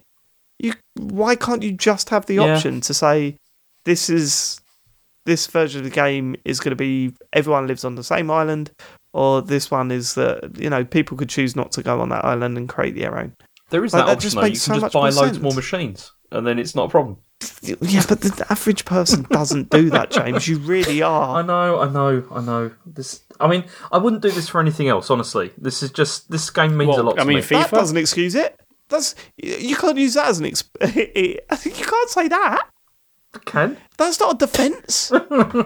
Look, I would only do this for one game. £1,000 worth of equipment. It's not £1,000. Fucking hell. How much is it then? Well, how much did the Switch cost when it first came out? I thought you were going to go, priceless. How much does the Switch cost? We just told you. They were 300 odd quid when they first come out. Let's have a look. Then they launched with the Switch Lite at around 200. So that's two of them. So you're already up to 700. Yeah. So the original price for Switch was $279. Yeah. Okay. So we got $279 for that, and then the Switch Lites cost $180 each. So what's that? Not at launch. I didn't. Yeah, it did. No. Yeah, but I didn't pay launch price, did I? Because I didn't get it as soon as it came out. All right. Okay. So that's 360. It's 790. Yeah, 790 plus the games. That's 200 quid. Oh, it's not, is it? They were 40 quid each. They were roughly. not. I bought them from CD Keys. Which is 40 quid. It's not. Yeah, it's £140 for 4 copies. Exactly, 140. Okay, so that's fucking hell. 138. So yeah, you are. You're close to. Have you done the maths or what, James? What's the maths? It's ridiculous. I'm embarrassed. It's We've got through to him. No one can mess up your town. Exactly. So... No one can screw with my town. And also, I can play Tetris with Chen sometimes now, which is nice. So sometimes. Yeah. Now I can have a little bit of alone time with the one that I fancy. Right. Okay. All right. Let's move on. Is that it for news? No. There's one last piece. Which is that Xbox Series X had a press release. I mean, over to you, Matt. You're excited about this. Go on, you do the thing. Well, no, I mean, you're in charge of the news. I'll listen to you. Well, there's nothing to say, is there? It's just look, here's our tech specs, and also you can add memory cards. That's it, basically. Yeah, the memory card thing was weird, wasn't it? Yeah. That's arguably yeah, so obviously they finalised the specs. It's powerful as fuck. You can go to Digital Foundry if you want to find out the actual specs, but safe to say it's incredibly powerful, and actually there's a really, really in-depth Digital Foundry piece. There's also a couple of tech YouTubers have also gone to Redmond to see the new Xbox and put it together, and they've also got their own videos out, which are also really interesting. But and the new pad looks great. It's got some rib bits on the triggers. It's slightly smaller, etc., etc. But yeah, the most interesting thing for me is the announcement that that port on the back of the Xbox, where we're like, well, what is that? Is that a proprietary thing? Is that just what is that port? Well, they now confirm that port is now for additional storage. Obviously, the Xbox itself has an NVMe SSD drive, which is a super powerful SSD. When I've got NVMe drive in my PC, they're basically faster than SSDs, but they've got their own version of that. I think it might be called Fusion Drive or something similar. And basically, games have been designed with that in mind. Games basically need this new super fast, super powerful drive to work. And without that, then they can't work. So in terms of extending or expanding the storage of your Xbox, obviously up to now, on my Xbox One X, I've got a 4 terabyte drive. It's amazing. I download games, it goes straight to that. I don't have to think about storage. It's amazing. Although the new Xbox does have the ability to allow users to plug in standard USB 3.2 drives, you can't actually run Xbox Series X games off that. They have to be on the internal storage, of which it starts with a terabyte, or you have to buy these proprietary memory cards, which are basically mini NVMe drives, exactly the same drive as you've got internally in the machine, but like little external ones which you can buy. This is daft. This is really daft. Okay, so makes sense. I can see both sides to this. I fully get that, they develop this console to be super powerful, and so as a result, I get that not any drive we've got out on the market right now is going to work. Even though there are NVMe drives, but they've got their own special version, as I said. I get that if we want these games to perform as well as we want, and as they suggest we can have, I get we can't use it standard stuff, but they're saying you can just use standard stuff. No, they're not. Right? No, you can use standard stuff you can use standard stuff to store Xbox One games and backwards compatible games. You can use them potentially to store to store Series X games, but you can't run them. So basically, I could have Series X games on a standard external drive, but if I want to play that game that's on there, I have to then copy that to the internal memory. So this is the way around that. So what we've got here is we have got proprietary, memory cards in, just like we had memory cards for the PlayStation 2, just like we've had, you had to buy the Memory Stick Duo for the Vita and I guess probably PSP as well. What's different about, and also, with the Switch, Switch to go like 32 gig memory. Essentially, if you want anything more than a decent number of games, the difference you've got to buy other memory. What's different here is that say the Switch, for example, that memory is cheap to buy, it's everywhere, and you can basically buy any sort of, any of those memory cards. It's the same specification, you're just using to expand the storage. Here, you can't buy anything because what they've developed is so bespoke. You have to basically replicate what they've got inside the machine. So I can see it from both sides. Do we want the best games? Of course, but these things are going to cost the earth, the absolute earth, aren't they? Yeah, they're going to be really expensive. And this is like the PlayStation Vita, like all over again. Like in the sense that maybe they do have a better solution in terms of like memory speed and all that kind of thing, but the cards then end up being so ridiculously expensive that it kind of kills that. That's definitely not going to happen with this, because a terabyte's probably going to be fine. But it is. Well, I don't know. Actually, I would argue the other way. Yeah, like the new Call of Duty is like 120 gig or whatever it is. Like, so basically, 8 to 10 games. When I got my X, it depends how quickly you can copy onto those hard drives.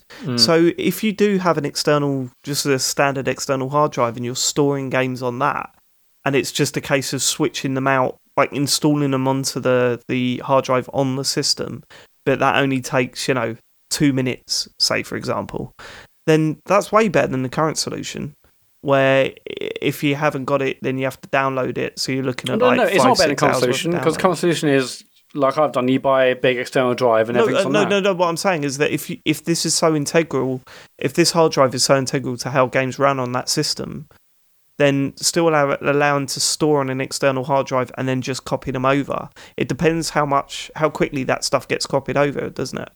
Yeah, that's going to be whether that's a viable solution or not. Whenever there's proprietary memory, it's just never great, because it just ends up being really expensive. And then, I imagine eventually there'll probably be people release like Series X compatible whatever, like drives or whatever, unless Microsoft really lock it down. These are made by Seagate, so there's obviously a specification like for these, and maybe other memory providers, Western Digital or some other ones which are a bit more reliable, will release their own. But and they've clearly done this to make sure that the cost of the box is cheaper. Like a 1 terabyte drive, like it'd be much better, obviously, if we had a 2 or 3 terabyte drive, but they obviously want to cut down the price as much as possible, because this thing's going to cost a bomb anyway.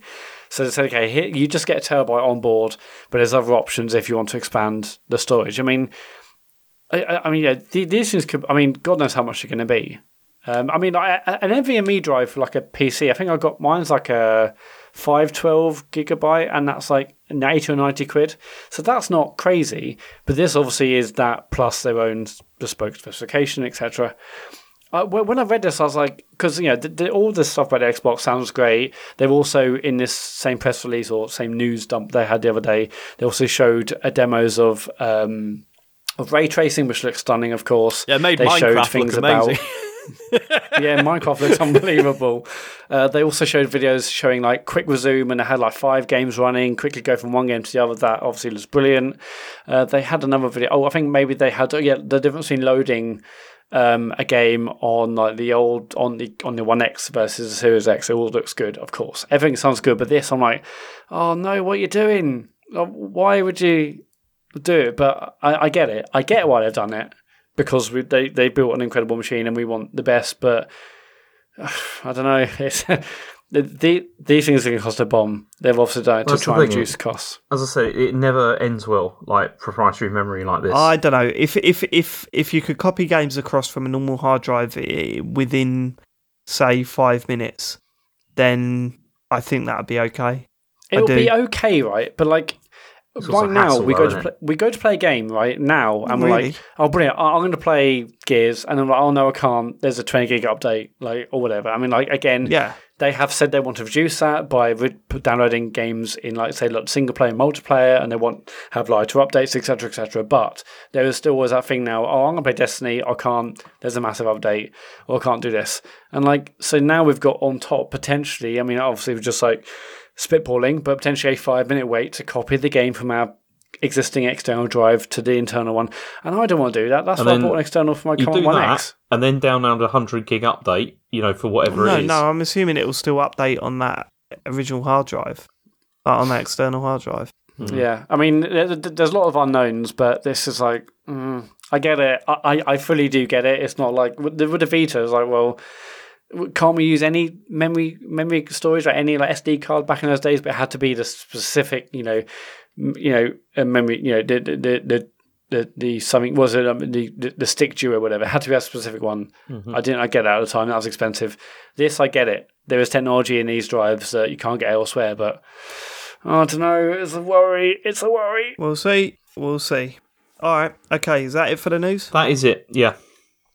Cool. Sean, you've been quiet. Yeah, so you know what I get like with, Let's hear what you've been console playing. spec stuff. I'm just like, just let me have a go on the thing. Does it not get you hot and heavy? Do you know, Sean? I was watching the Digital Foundry video, and I'm just like, do you know, like this is fine. It's for a niche audience, but I just imagine like loads of people watching it, not actually understanding a word of it, but getting really excited anyway.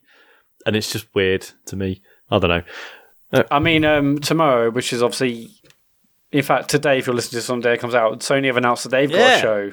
They've got a conference, haven't they? So that they're in that they're going to show off what they've said. No, they haven't. Yeah. Yes, they have. Yeah. Tomorrow, there's a PS5 thing tomorrow. 4 p.m.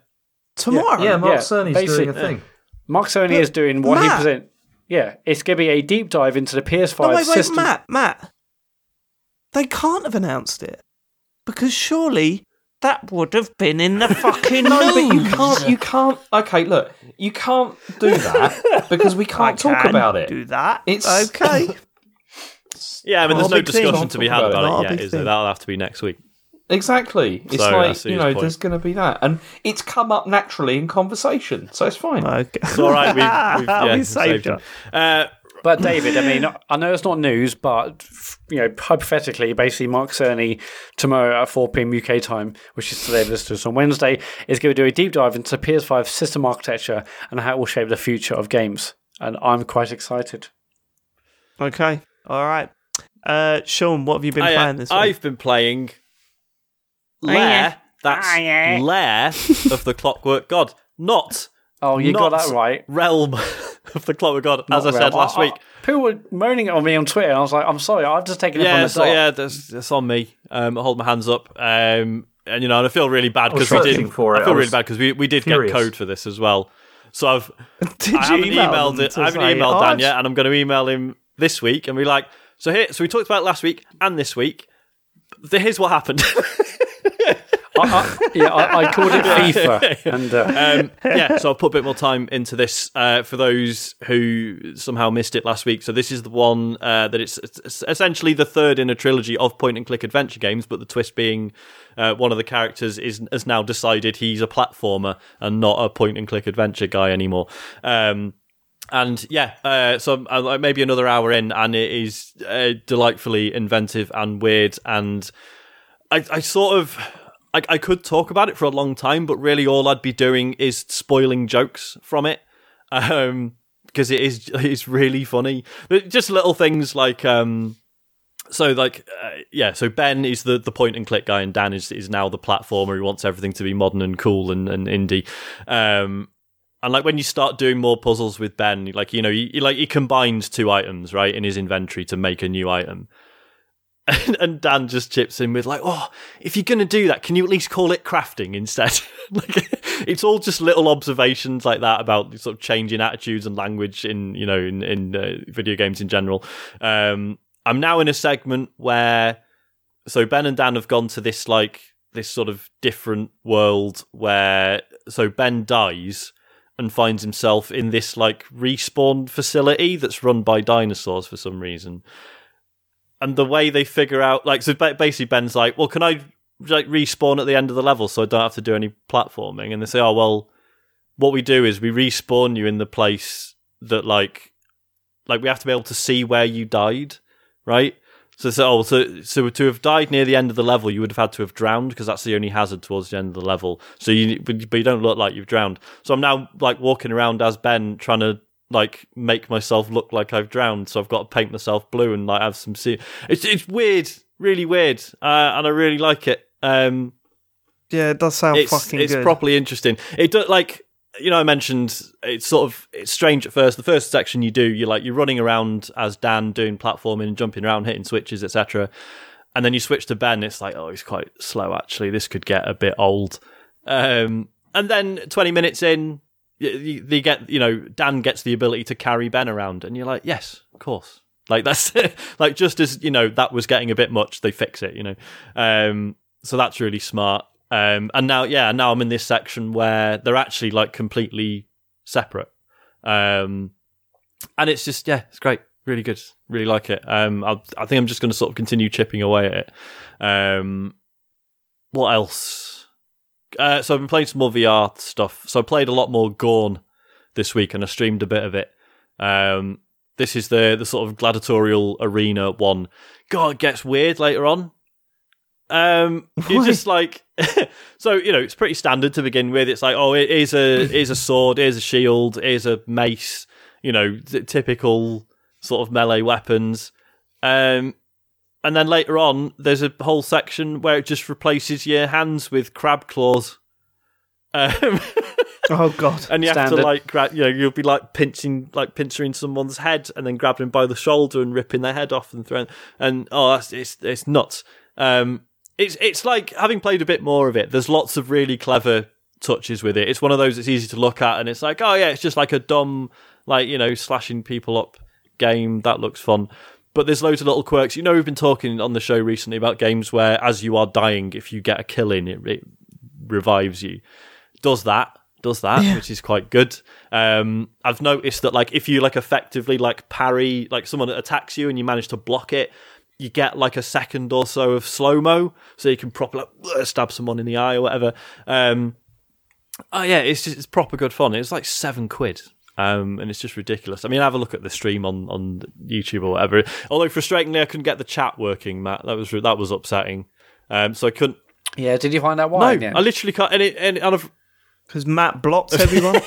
Was that not the case? No, it's a weird technical issue, and loads of people have been having it for years. They're like literally like same as me. It's like, oh well, it worked yesterday, and now I've gone back and it's not working anymore. That was annoying because it meant I couldn't really chat with people. Although, you know, that thing I mentioned to you, like the new OS update, they've actually, like, it feels like they're actually incorporating that sort of stuff into the new Quest update, where you can have a window like pinned on your wrist somewhere. So it feels like they're trying to. No, it's not that one I'm talking about. It's like, I think it's actually a part of like the UI somehow. Yeah, that's what I've been doing. Yeah, they might do it. So.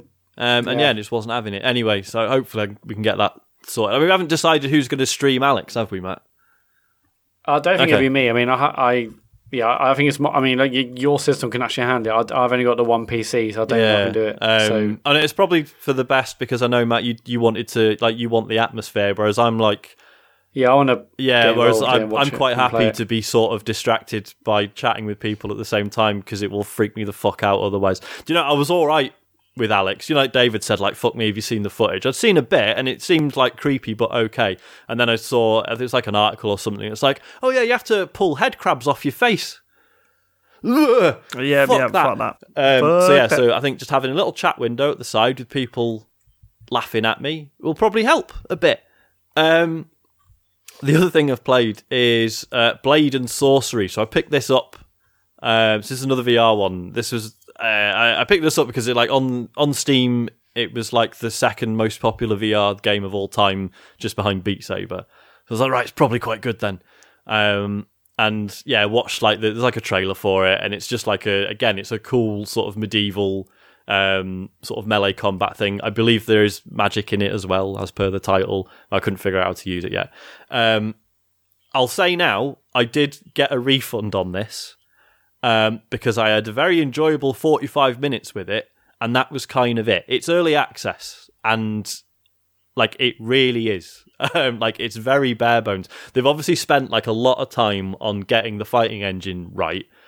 But then basically all you can do is like spawn in one of like 4 locations and then just like spawn like waves of enemies to come at you and fight them. And that's it so far. But the way the sword fighting and stuff works is pretty fascinating. Like the fact that like you know when you get onto like the harder opponents and you're like swinging at them and stuff, and they're like dodging and blocking your hits like really well, which obviously, you know, in most games, like every attack is bound to a button, and the game knows what. But like Street Fighter, the game knows if you've done like a low kick or a standing punch or whatever, and it knows where the attack is going to land, right? But with this, it's just you flailing your fucking arms about. So the fact that like if you thrust at someone, they bring the shield up, or if you try and go for an overhead swing, they'd like dodge backwards out of the way. That's insane. That it's reading your like hands well enough. Right, to figure that, like, that's crazy. It's really good and really convincing, but it's almost like realistic to the point that it's like a little bit disturbing after a bit. Like there was one bit I got really good. So I had an axe in my right hand, and then in my left hand I had a dagger, and I realised like if you want, you can hold the weapons like underhand as well as over. So basically what I was doing is I was just going up to people, like using the axe to just like hook the shield out of the way and just stabbing them in the eye. But they're right in front of you as you're doing it, and you're just like, oh, this is a bit much actually. And because I got so good at doing it, it was just like hook, stab, and bit weird after a while. So yeah. Did you feel better afterwards though? No, I felt really weird. I was sort of like, and if this is all I can do in it for now until I think there's like a massive update they're working on that's going to add a load of stuff, and I'll probably rebuy it at some point. But I was kind of like, if this is kind of it, I'll have my £15 back, which I hardly ever do. So yeah, loads of potential there, but it's still quite bare bones. But what is there is really promising. That's about it for me. Oh, I played more Mario Odyssey. I got the 500 Moons, and then. Oh, are you going to stream your? I mean, challenge? I had a quick go at it, and I was all right up until the bit where it's like the waves, and you jumping over, like jumping on them on the lava. Yeah, is there an act to it? Okay, there's an act. Oh god, yeah. And when you work it out, you're like, oh my god, yes, this is genius. Oh, what, give me as in like the metal, the metal. Oh yeah, that'd be easy. All right, don't spoil him. Let's not talk about Super Metroid. Yeah, come on. Which glitch did you use at that point, Matt? That's the easy bit. It was the wall bit that did my nine. But yeah, I'm tempted to stream that. Yeah, that'd be cool. Yeah, stream it, and all I'll tell you, Sean, is just keep at it, because it is really challenging at first, but it's one of the most satisfying things ever, because you slowly start realising what you're supposed to do. Fuck off, Matt. And then when things do click, you're like, oh my god, this isn't as hard as I thought it was initially. You just work stuff out. Just keep bashing your I was a head bit against like, it. are there any checkpoints in it? Oh, fucking No. hell, man. Okay. No. All right. And I will say it is well worth defeating that. Oh, thing at the really? Because start. that, there's an that enemy was right at the getting start. boring doing that every time. Yeah, but you get used to Okay. it. You get, Is it worth? find out. I was just running past that. No, you get Yeah. free hearts from it, don't you? I was just running No. past it. Yeah, I know. Well, all right, whatever. Nice. Yeah, come on. Like, Don't yeah, bid it. I just ran past it and I still finished it. Yeah, but you cheated. I didn't. I So- did a backflip. I did a backflip. That's not a cheat. All right. Okay. That's quite literally Um, part of the moveset. You literally missed part of the whole level. So No, I didn't. yes, you did. I did. I went on a. It doesn't Still matter. on your plate. Still on your plate. Okay. We'll talk to it. We'll talk when Sean has done it or not done it. Anyway, Matt, you've got a game that I'm excited to hear about. You've got Ori and the Will of the Wisps written down in front of me. So tell us about that. A new game. A new game. I've only played like a couple of hours, unfortunately. So the first one, I also only played about a couple of hours or so, and I stopped playing it because something else came out. So story-wise, I can't really comment, although I believe this game starts directly after the end of the first one. It's got the same absolutely gorgeous presentation. This game is stunning throughout, and I haven't even played it on 4K. I've just been playing it on like 1440p on my X. But yeah, it looks absolutely stunning. I'm still obviously very much at the beginning of the game. I mean, I've read a lot of people this week saying that it's a fantastic game, but they've been hampered massively with the technical issues. I haven't had any, but I'm only like 2 hours in, so maybe that increases. Would you not be tempted to has already try it on been- your PC instead? Would that be any better? I haven't tried it on PC. I don't know. Yeah, I guess I man. could do it, but I mean, so far anyway, for me, I haven't had any issues. The only issue I've had is that there was a chase sequence early on, and I believe there's actually lots of chase sequences. So I'm not happy about that at all. But for what I played, it just looks absolutely beautiful. Like absolutely stunning. Like the sort of the vibrant lighting, and again, I'm not even playing this in HDR. It looks amazing. But I'm so early on, I can't really massively comment, sadly. But I'm Are you finding it difficult? Because like the original one was really difficult. I'm hearing similar things about this. I mean, in the first 2 hours, no. Like basically, it's okay. It's not a spoiler because in the first like couple of hours, basically there is like a boss. And I was like, oh great, you're doing this to me, are you? Like you're throwing a boss in. There's like no way to defend myself, but there's that you find out that you don't really need to deal with that so much.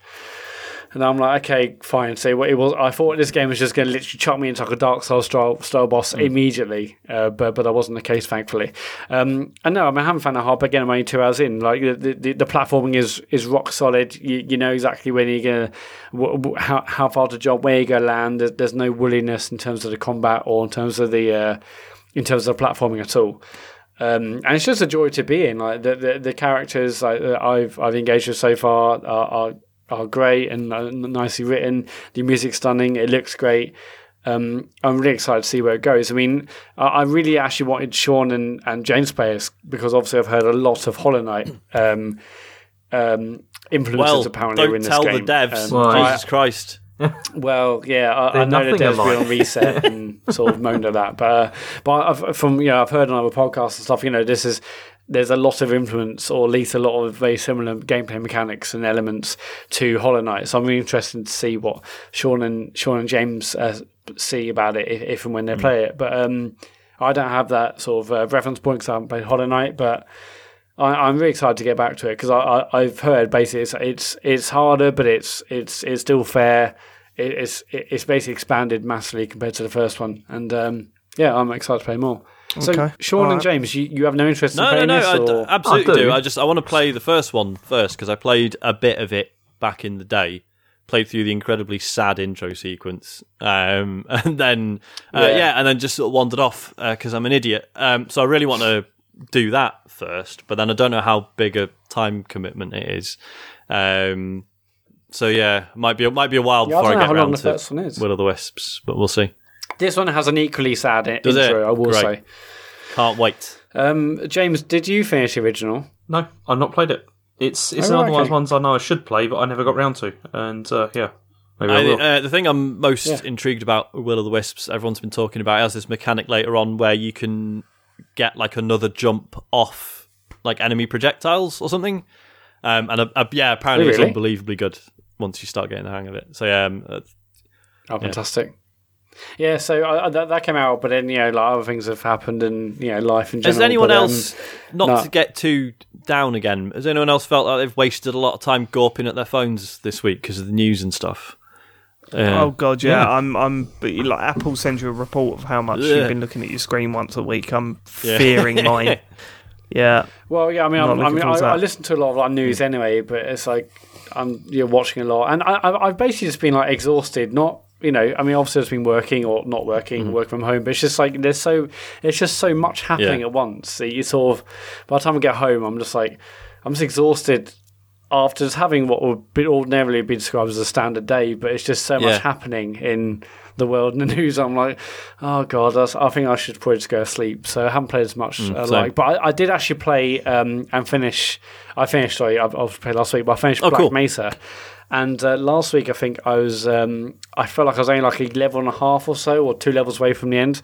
And I thought I would get done really quickly, but it turns out that I was still like 2 or 3 hours away from the end, because like the penultimate chapter took me like 2 hours to get through. Not that it was particularly difficult. There were difficult parts, and more that it was just went on and on and on and on. But I will definitely say that the Zen parts of this game are a massive triumph. Like again, those chapters in the original Half-Life were slagged off, and people said they weren't great. And these are the parts of this game that the devs spend the most time rebuilding and making their own version of. I'm totally confused. Wait, so you said you're saying that you're still playing this game? No, I finished it. Right, okay, but you said that last week. Well, no, but I hadn't finished it last week. Last week I said I was in the penultimate chapter. Oh, right, I thought last week you said you'd finished it. Okay. No. All right, no, so last week I said I'm probably like a chapter or so away from the end, and last week I was like desperately trying to get the game done before, but I couldn't get it done in time. Right, okay. But no, but that penultimate chapter for me took like 2 or 3 hours. It felt like ages anyway. But yeah, but the Zen chapters are absolutely fantastic. Like this chapter, I was on for like 2 hours. There's loads of puzzles. You're basically exploring this massive sort of alien like cave, basically, with all these like conveyor belts, and you're trying to get up them and down them, and also defeating enemies along the way. And it's stunning, really. I'm so massively impressed with it. Like, obviously the original game came out in like 98, and it has been updated, and these bits are the bits which have been updated and rebuilt the most. But yeah, it's absolutely brilliant. Like it's such a different game compared to the opening chapters where you're you're in the laboratory, you're on the train, you're exploring that. But now when you're on the alien planet of Zen, it's just so different and amazing. I absolutely loved it. The end boss was brilliant, and it's just an utterly fantastic game. So yeah, I finished Black Mesa. I'm really happy to say that, and I'm gonna, if I find time, crack on my Half-Life 2 before Alex. But given we're only like 6 days away from that, I don't think that's going to happen now. You did the 2 episodes when they come out, right? Oh yeah. I played obviously 2 and episode 1 too. Maybe I could try to get episode 2 done before, but Animal Crossing's out this week, so who knows? Probably unlikely. I mean, Alex is out on Monday. Is it Monday? I thought it was Tuesday. It's insane. Is it Monday? Maybe. Oh, was it? Well, it's the 23rd. I'm very Hold sure. on, Matt. You've booked a day off for it, so you better know. I've booked a Monday off, so I'll bloody hope it. Yeah. It is Monday. It is Monday 23rd. Yeah, good. Ooh, yeah, no, yeah. So it's out on Monday. It's crazy. But yeah, Black Mesa, fantastic, and that's about it for this week. Okay, cool. James, I've got very little because I'm still playing Murder by Numbers and also Yakuza 3. Murder by Numbers still continues to be very interesting and very good, although I still am not a huge fan of Picross. I just don't enjoy it very much. Like that sort of stuff. And it still doesn't feel as good as something like Phoenix Wright to me at all. Like, as in the stories, I don't think it's as interesting. But that's the thing. But in last week's show, you were saying at least that you were appreciative of the parts where it went to a puzzle section. Is that not the case anymore? I was. I just got bored of it. I just don't. I would rather it was Sudoku. To be honest, I'd find that more interesting. I just don't like it. I mean, sometimes I even like because Chen really loves Picross. I mean, that's another reason why I bought her a Switch. Is because so she could play that, because she's a big fan of playing Picross. And totally justified. Yeah, and so definitely. Yeah, also Tetris. She likes that, and some of the old NES games. Yeah. But yeah, so so should have just got a Game Boy. Yeah. So sometimes, but it doesn't play Animal Crossing. It won't ruin my game. So occasionally I just give her this and just say, look, can you do these ones for me, because I can't be bothered. It's I just don't like it. I just don't like the Picross mechanics that much, but the game is fine. But then I've also been playing Yakuza 3, which, I mean, I've complained about it a fair bit actually, I think, before, and then I got to a chapter, because I've got quite a bit further in now, and okay, things haven't really changed massively, but then they have revealed this new mechanic that's called Revelations, which is amazing. And what it is it's whereby, for some reason, Kiryu has got a blog where he's taking photos of things that happen in the city. And it's like events where, you'll suddenly see something, and he'll, look at it and go, huh? And then look at it, and then something will happen, and then he'll film it on his camera phone, which is a flip camera phone from the early 2000s or whatever. And then from looking at the picture, he will then devise a new move that you can use in battle.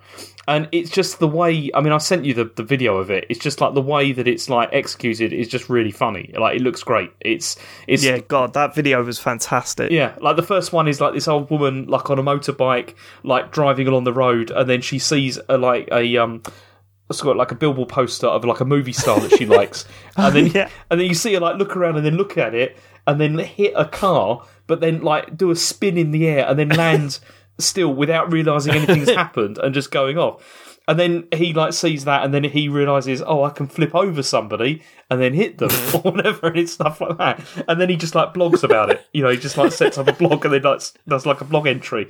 And it's, I mean, there's apparently there's lots of these throughout the game now. You come across them as you're going through the different cities and stuff. And that's what I'm really enjoying, because it felt like it was missing that kind of thing in in the first sort of opening maybe 7 or 8 hours of the game, and now it feels like the slightly wacky stuff, which is, I think, really well judged, is starting to come around now, and I'm really enjoying it. But I've still got a long way to go. I'm only on chapter 5, I think, now, and I think it's chapter 4 was really long. It went on for a very, very for a long time, and it kept on, because what it is you're going, because you're staying in Okinawa with this orphanage that you're in charge of, and then you have to go back to Tokyo, and it keeps saying you need to get your flight back to Tokyo, but then things just keep happening that are oh, you should go back and do this, oh, you should go back and do that, and it's it makes you feel guilty if you don't do it, and then you just realise you've just wasted several hours, and it's which is not so great, but still good. I'm enjoying it, and I will obviously continue with it. But the Revelations, they're really good, and yeah. I mean, where's this game going to rank in all the Yakuza games? Near the bottom, or? I'm not sure. I mean, I'm enjoying it probably more than I did 2 at the moment. Maybe, I mean, I'd say that I'm probably more enjoying it more than the Kiwami re-releases of 1 and 2. Actually, I think it's really, yeah, okay. I think so. I think the story is more interesting. I mean, there's that really great article online where they got some real life Yakuza to play the game and to see what they thought of it. Have you any of you seen this? No, yeah, that sounds amazing. Because there's it's you can Google it online. There's you can Google it online. You can Google it. Fucking hell. Okay. Do you want to continue? Yes, please. Sorry, that was just a funny sentence. Carry on. You can Google it online. But no, you got these they've got these people to play it and say what do you think of this, how realistic or whatever it is, and it's it turns. No, come on, they weren't asking that. No, they were. There's no. How realistic is this? Yeah, no, as in how realistic is of a depiction of the environment first of all, and then have you got a blog? Okay, go on. Who's next? Professor mode. Who did this video? Where can I find it online? I'm going to Google it online, but just Google it, Matt. No. But tell me who's done it. Who's done it? Is it Vice? Is it? Do some research. Google it. I'm not telling you. Was it? You're not going to tell me who the video is done by? No, because you're being a prick, James. That's pretty pathetic. No, because he's being a prick. Yeah, he's being a prick. I'm not going to tell him. At least tell me who did the video. No. It's not a video anyway. It's an article. You weren't even listening to that. Just thinking about your next dig's going to be. I'm not reading it. I'll watch it. I'm not going to read it. You know what? That should be a video. That'd be a great video. It's a shame. Real shame. It's a good game. Shame. Dave, who's next? 3, 2, 1. Matt. Okay. Should I talk Doom then? Yes, please. Yes. I want you to tell me nice things about this game because. This is it, because you were texting me today saying I'm really not interested in this game. Should I be interested in this game? And I was like, save it. And I was totally with you. I mean, I think I was slightly concerned after what we played at EGX. It didn't feel right. Really? Yeah, it didn't feel right. It didn't feel like the Doom that I fell in love with, that reboot. And it was introducing all that sort of traversal stuff with clinging onto walls and all that sort of shit. And I was thinking, where's this going? What is this adding? They clearly don't want it to be more of the same. They want to introduce some stuff. And they have done. They have introduced some stuff. But what an incredible game so far. I'm early on, 4 or 5 hours in, I think. And it feels like I'm early on. But I think a lot of that is because, my word, is it bastard hard straight away. I don't remember the first game ever getting this hard, let alone it like starting this difficult. But it's one of those annoying things. It's hard in a good way, to the point where, towards the end of the Doom relaunch, some of the kill areas were so intense that you really were scraping together with the last bit of health and chaining your moves to make sure that you can replenish your health. Because for those of you that haven't played it, the sort of big thing that game did was various different kills that you made resulted in different drops from enemies. So if you chainsawed them or whatever, you would get a load of health. If you did a glory kill, it would give you lots of health. If you did a chainsaw, it would give you your ammo back. Certain things like that. This game does exactly the same thing, and I mean those intense moments from the end of the last Doom start in this game. So that feeling is there, right? So that excitement, the excellent combat, the beautiful way that the various different systems dictate, like you're always feeling like you're fighting on the fly, that you haven't got a tactical plan in your head, that you're literally just reacting to things that's happening on the screen. And it's so fast paced that you haven't got time to sit back and work things out. You've literally got to get your gun out and fucking shoot. Like that is your option. Here, the stuff that is added, some work, some don't. It adds a hell of a lot of perk systems in there, various different types of perks. And I haven't quite wrapped my head around it yet, because it chucks them all at you really early on. And you're like, okay, so I've got my gun, I can upgrade my gun, but there are 2 different upgrades that I can have with my gun at the same time that I can switch out. Okay, I've got that. But I've also got these perks that add various different benefits. They seem like a one and done. Pick a perk and you've got that on you at all time. But there's also a system of unlocking various different currencies that unlock different perks, and that's got another layer to it where you select a category within that perk. Not only that, it's got the perks are all grouped together, and if you unlock them all, you get an extra perk on top of that. And it's kind of like, okay, this is a little bit this is way more intense than all the stuff that you got to sort of build a what they call it? What they call it? To build a build. Is that the right way of putting it? Yeah. To work on a build. There's various different ways of doing that, and I'm sure that will become more clear the further I get into the game. But right now, it is like, whoa, this is a lot of systems. But I'm convinced that's going to pan out well, so I'm okay with that.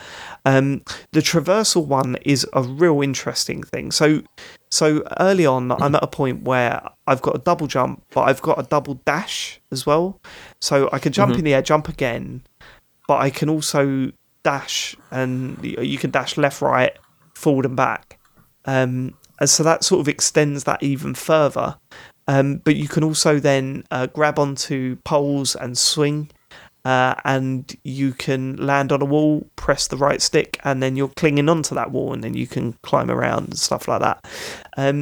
Problem is that has sort of made them put in some platformy bits in between the combat areas, most of which are not really enjoyable, because you know what first-person platforming is like. It never feels quite right. It never does a good job of it. I think Destiny 2 does it quite well, but that's mainly because of the low gravity style jumping in that game. Yeah, it's very floaty. Very floaty. Yeah. You can position yourself really well, but with the fast-paced nature of Doom, it feels like I'm missing platforms because I'm overshooting, and it's just frustrating more than anything else. Does that like really break up the flow of like whatever you're doing? Because not really. You die a few times, get a little bit frustrated, but it's not to the point where it's destroying my enjoyment of the game at all.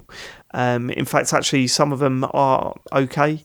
The majority of them are just a bit naff, but nothing to the point where I'm like, I don't want to play this no more. Like, there's not been that thought in my head at all. It's introduced a hub area, so you've got, what is it called? It's called the Kingdom of Doom, or the Realm of Doom, or whatever. It's essentially your spaceship that you're travelling to different realms from.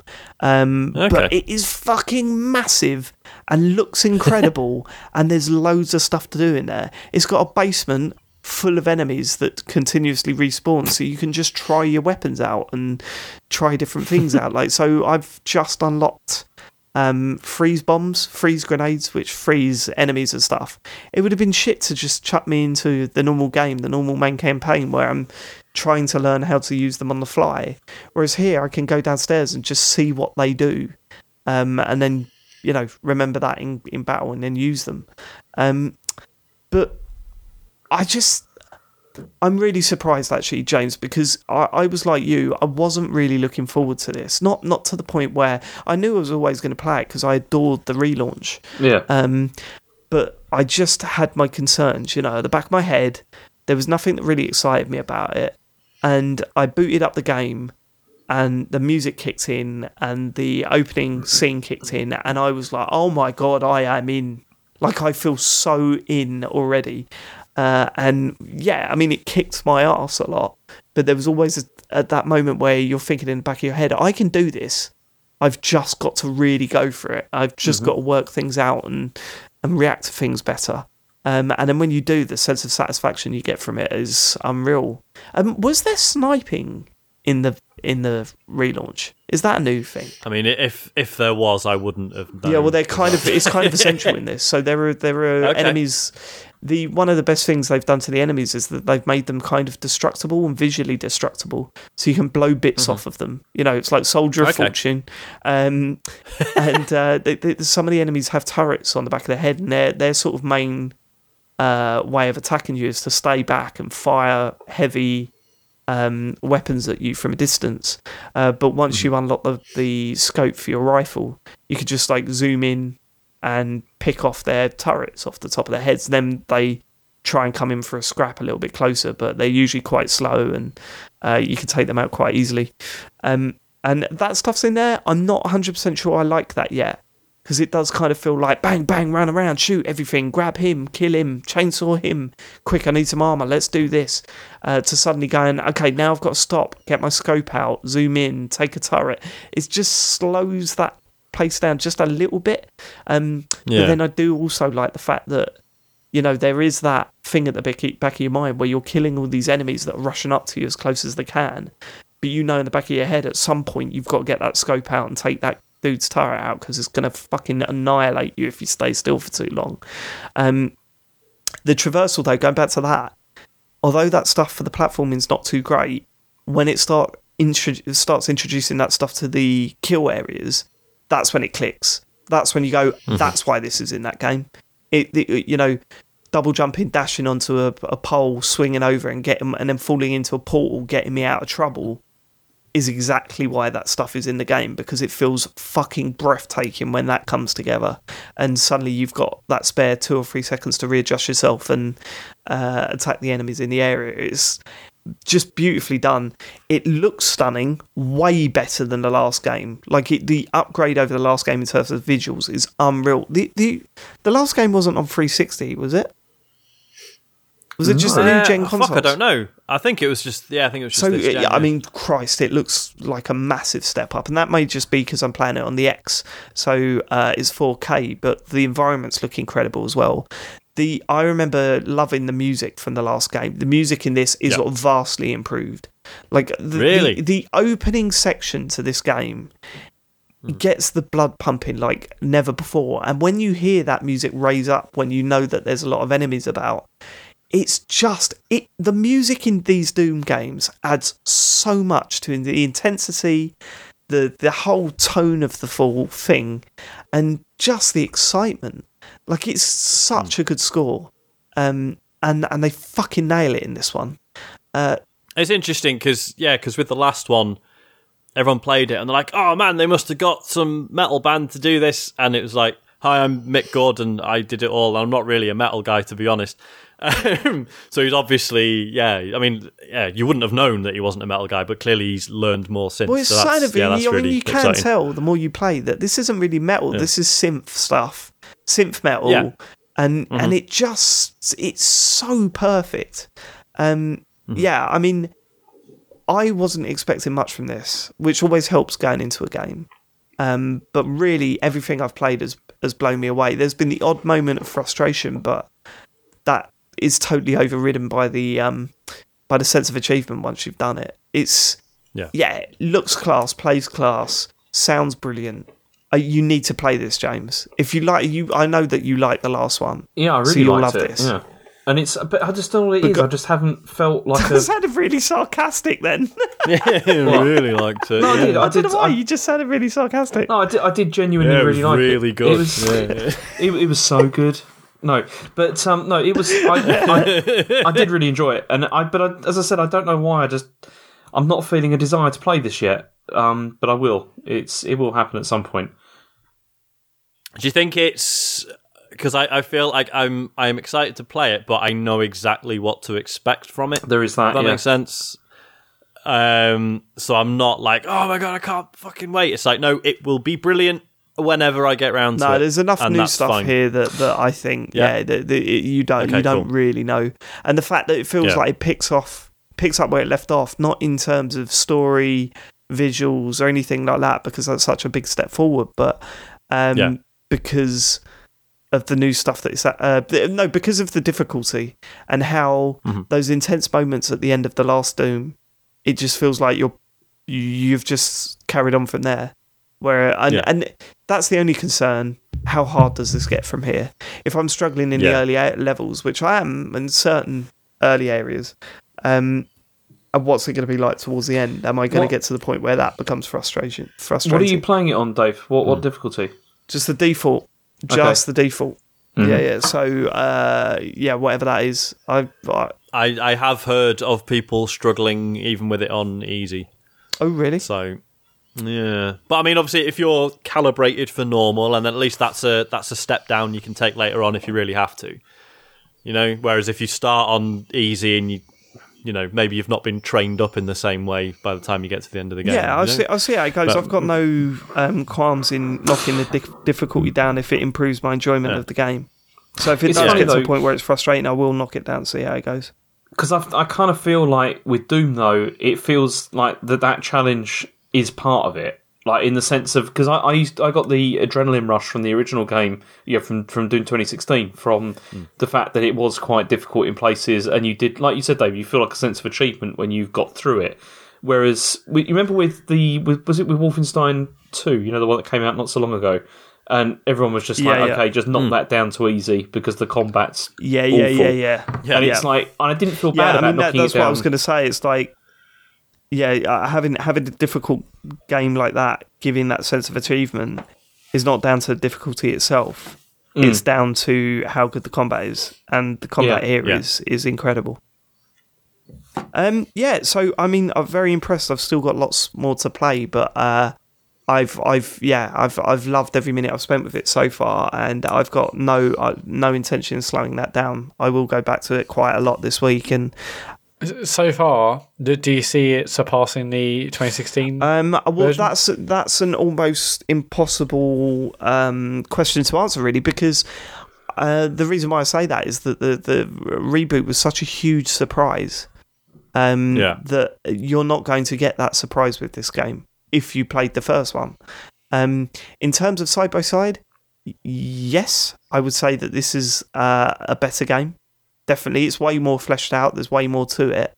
Are you going to get that same sense of, my God, this feels so fresh, while still feeling like the old games, like the essence of Doom? Are you going to get that? Probably not if you played the last game, because you know what to expect to some extent. So yeah, I think that's kind of lost. But I mean, yeah, there's stuff that it does add. I'm not too sure on the story yet. The story seems to be told to me through these pages that you collect throughout levels, and then there's an occasional cutscene or a character that you meet that talks to you, and it's not really doing much for me. But you know, the aggression of the what is he called? The Hellslayer or whatever his name is. Doomslayer. Yeah. The aggression behind that character is in this, and that is still as enjoyable now as it was in the last game. So yeah, quality stuff, really, really good. I'm not surprised to see so many high scores come out today for it. It's been picking up 8, 9s and 10s. I think the platforming stuff is not enough for me to say maybe this doesn't reach a level 10, but then so much to see. It really does feel that I've barely scratched the surface with it. And once I've wrapped my head around the perks and experienced some of the boss battles and stuff, maybe that'll improve things. But yeah, I need to play this. I played like a bit of the first level of 2016 Doom, mate. And then go back, get it done. I think did you lend to me, Dave, or I got it from someone? I did, yeah. I lent it to you. I played a bit, and I was like, something else was coming out, or I was interested at the time. My head wasn't in the right space, and I'm not excited for this, but everyone says it's just so good, and I've heard some people say it's like shooter of the year, and so I should probably just give it a bloody good go, and I know I'll probably love it. I would start with the first one. It's on Game Pass. Oh, really? Okay. Yeah, do it, man. Isn't it on Game Pass? So good. Yeah, for sure. Game Pass. Yeah. Okay, cool. I'll give it. Honestly, Matt, I do want it. The first one introduces you to that combat style. The combat style is so different to anything else out there at the moment. It really, really is. And it introduces you to that, and it's a lot easier. If you go into this, you'll struggle really early on and get frustrated and probably not go back to it. Play the first one, because the first one is fucking fantastic. And how long are these games? I think I did the first one in roughly about 10 to 15. It's not a long game, is it? Yeah, it's very intense though. It's not something you can put like 5 hours into. You can't blast through it. Some of them, like especially.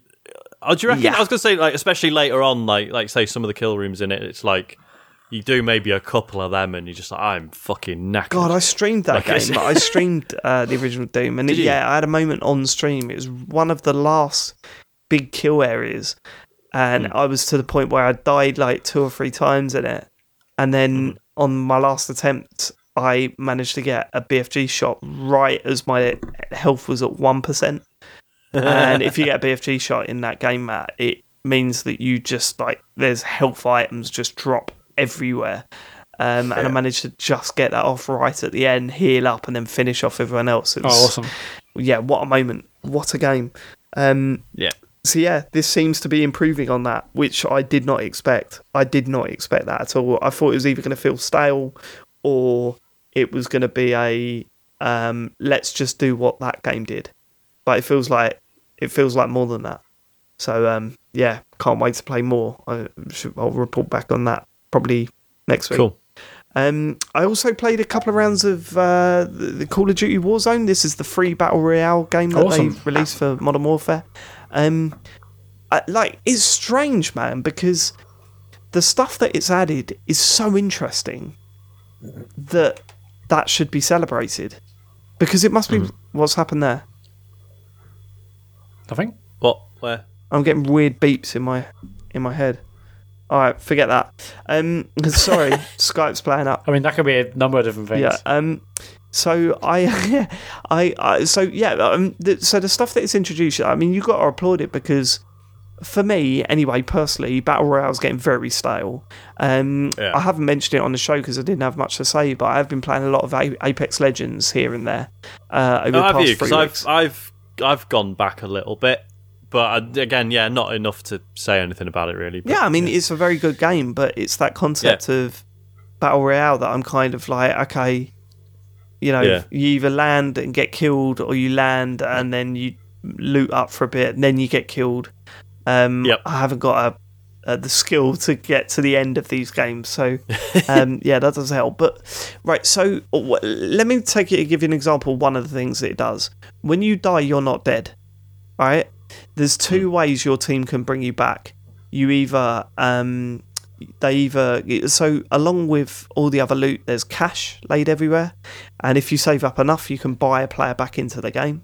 The second one is if you die, you get put into, I can't remember what it's called. It's called the Gulag. It's called the Gulag, that is what it's called, which is a map with just you and one other player that's died in that game, and it's a one-on-one fight. And when I was put in there... That's such a great idea. It is a great idea, but all this stuff is taking some of the intensity away from Battle Royale, right? Like, the whole point with Battle Royale is that once you're dead, you're out of the game. That is it. But giving you chances to come back kind of takes that sort of tension out of it.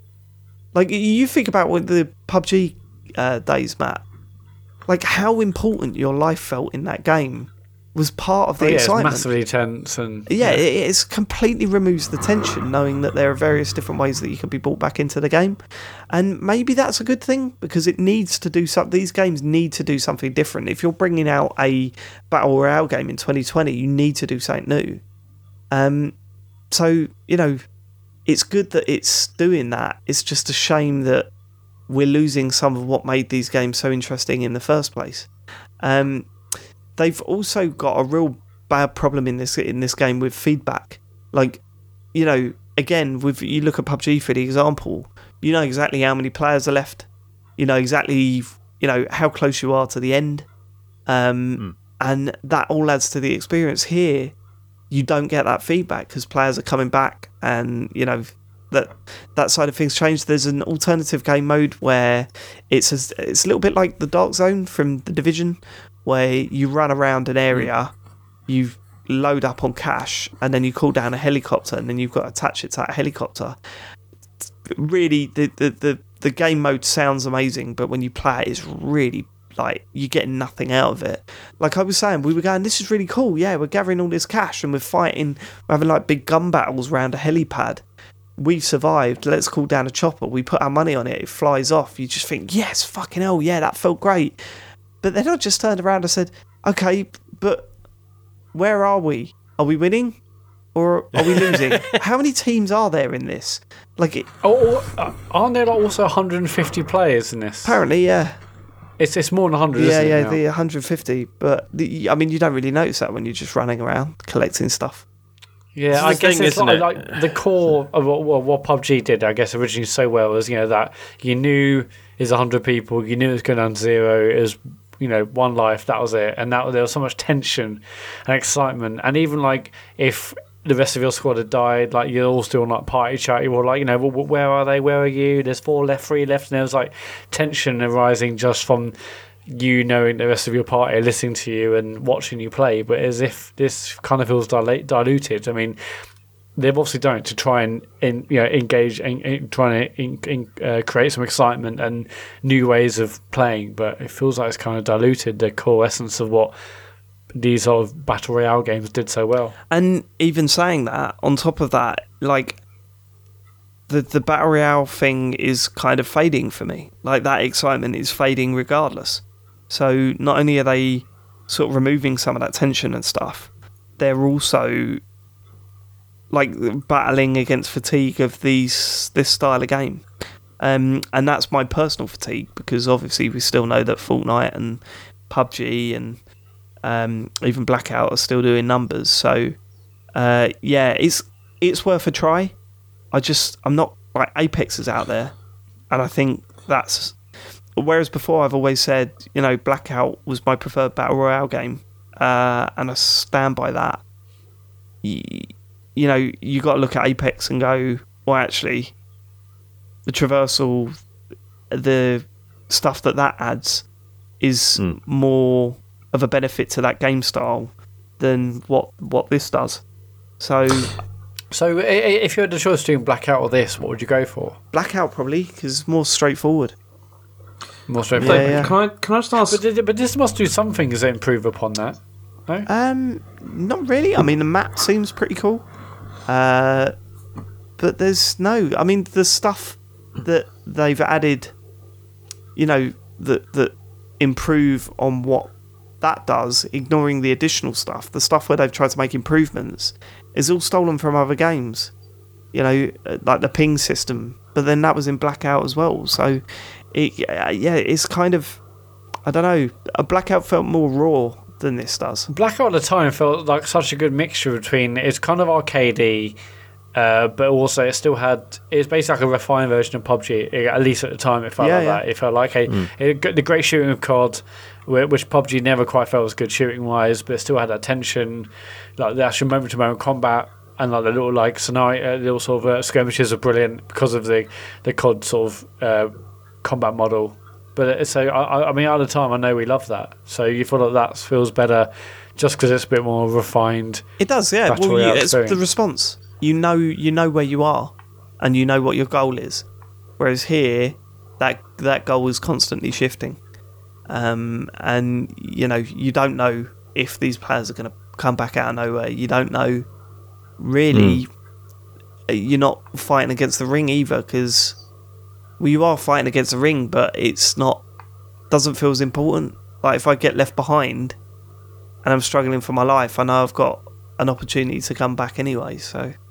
Yeah, Alright, so it might actually be easier. She's like, well, I'll tell you what, lads, I'll just die. Yeah, I'll just die and then see if I could get into the gulag or whatever it is and come back.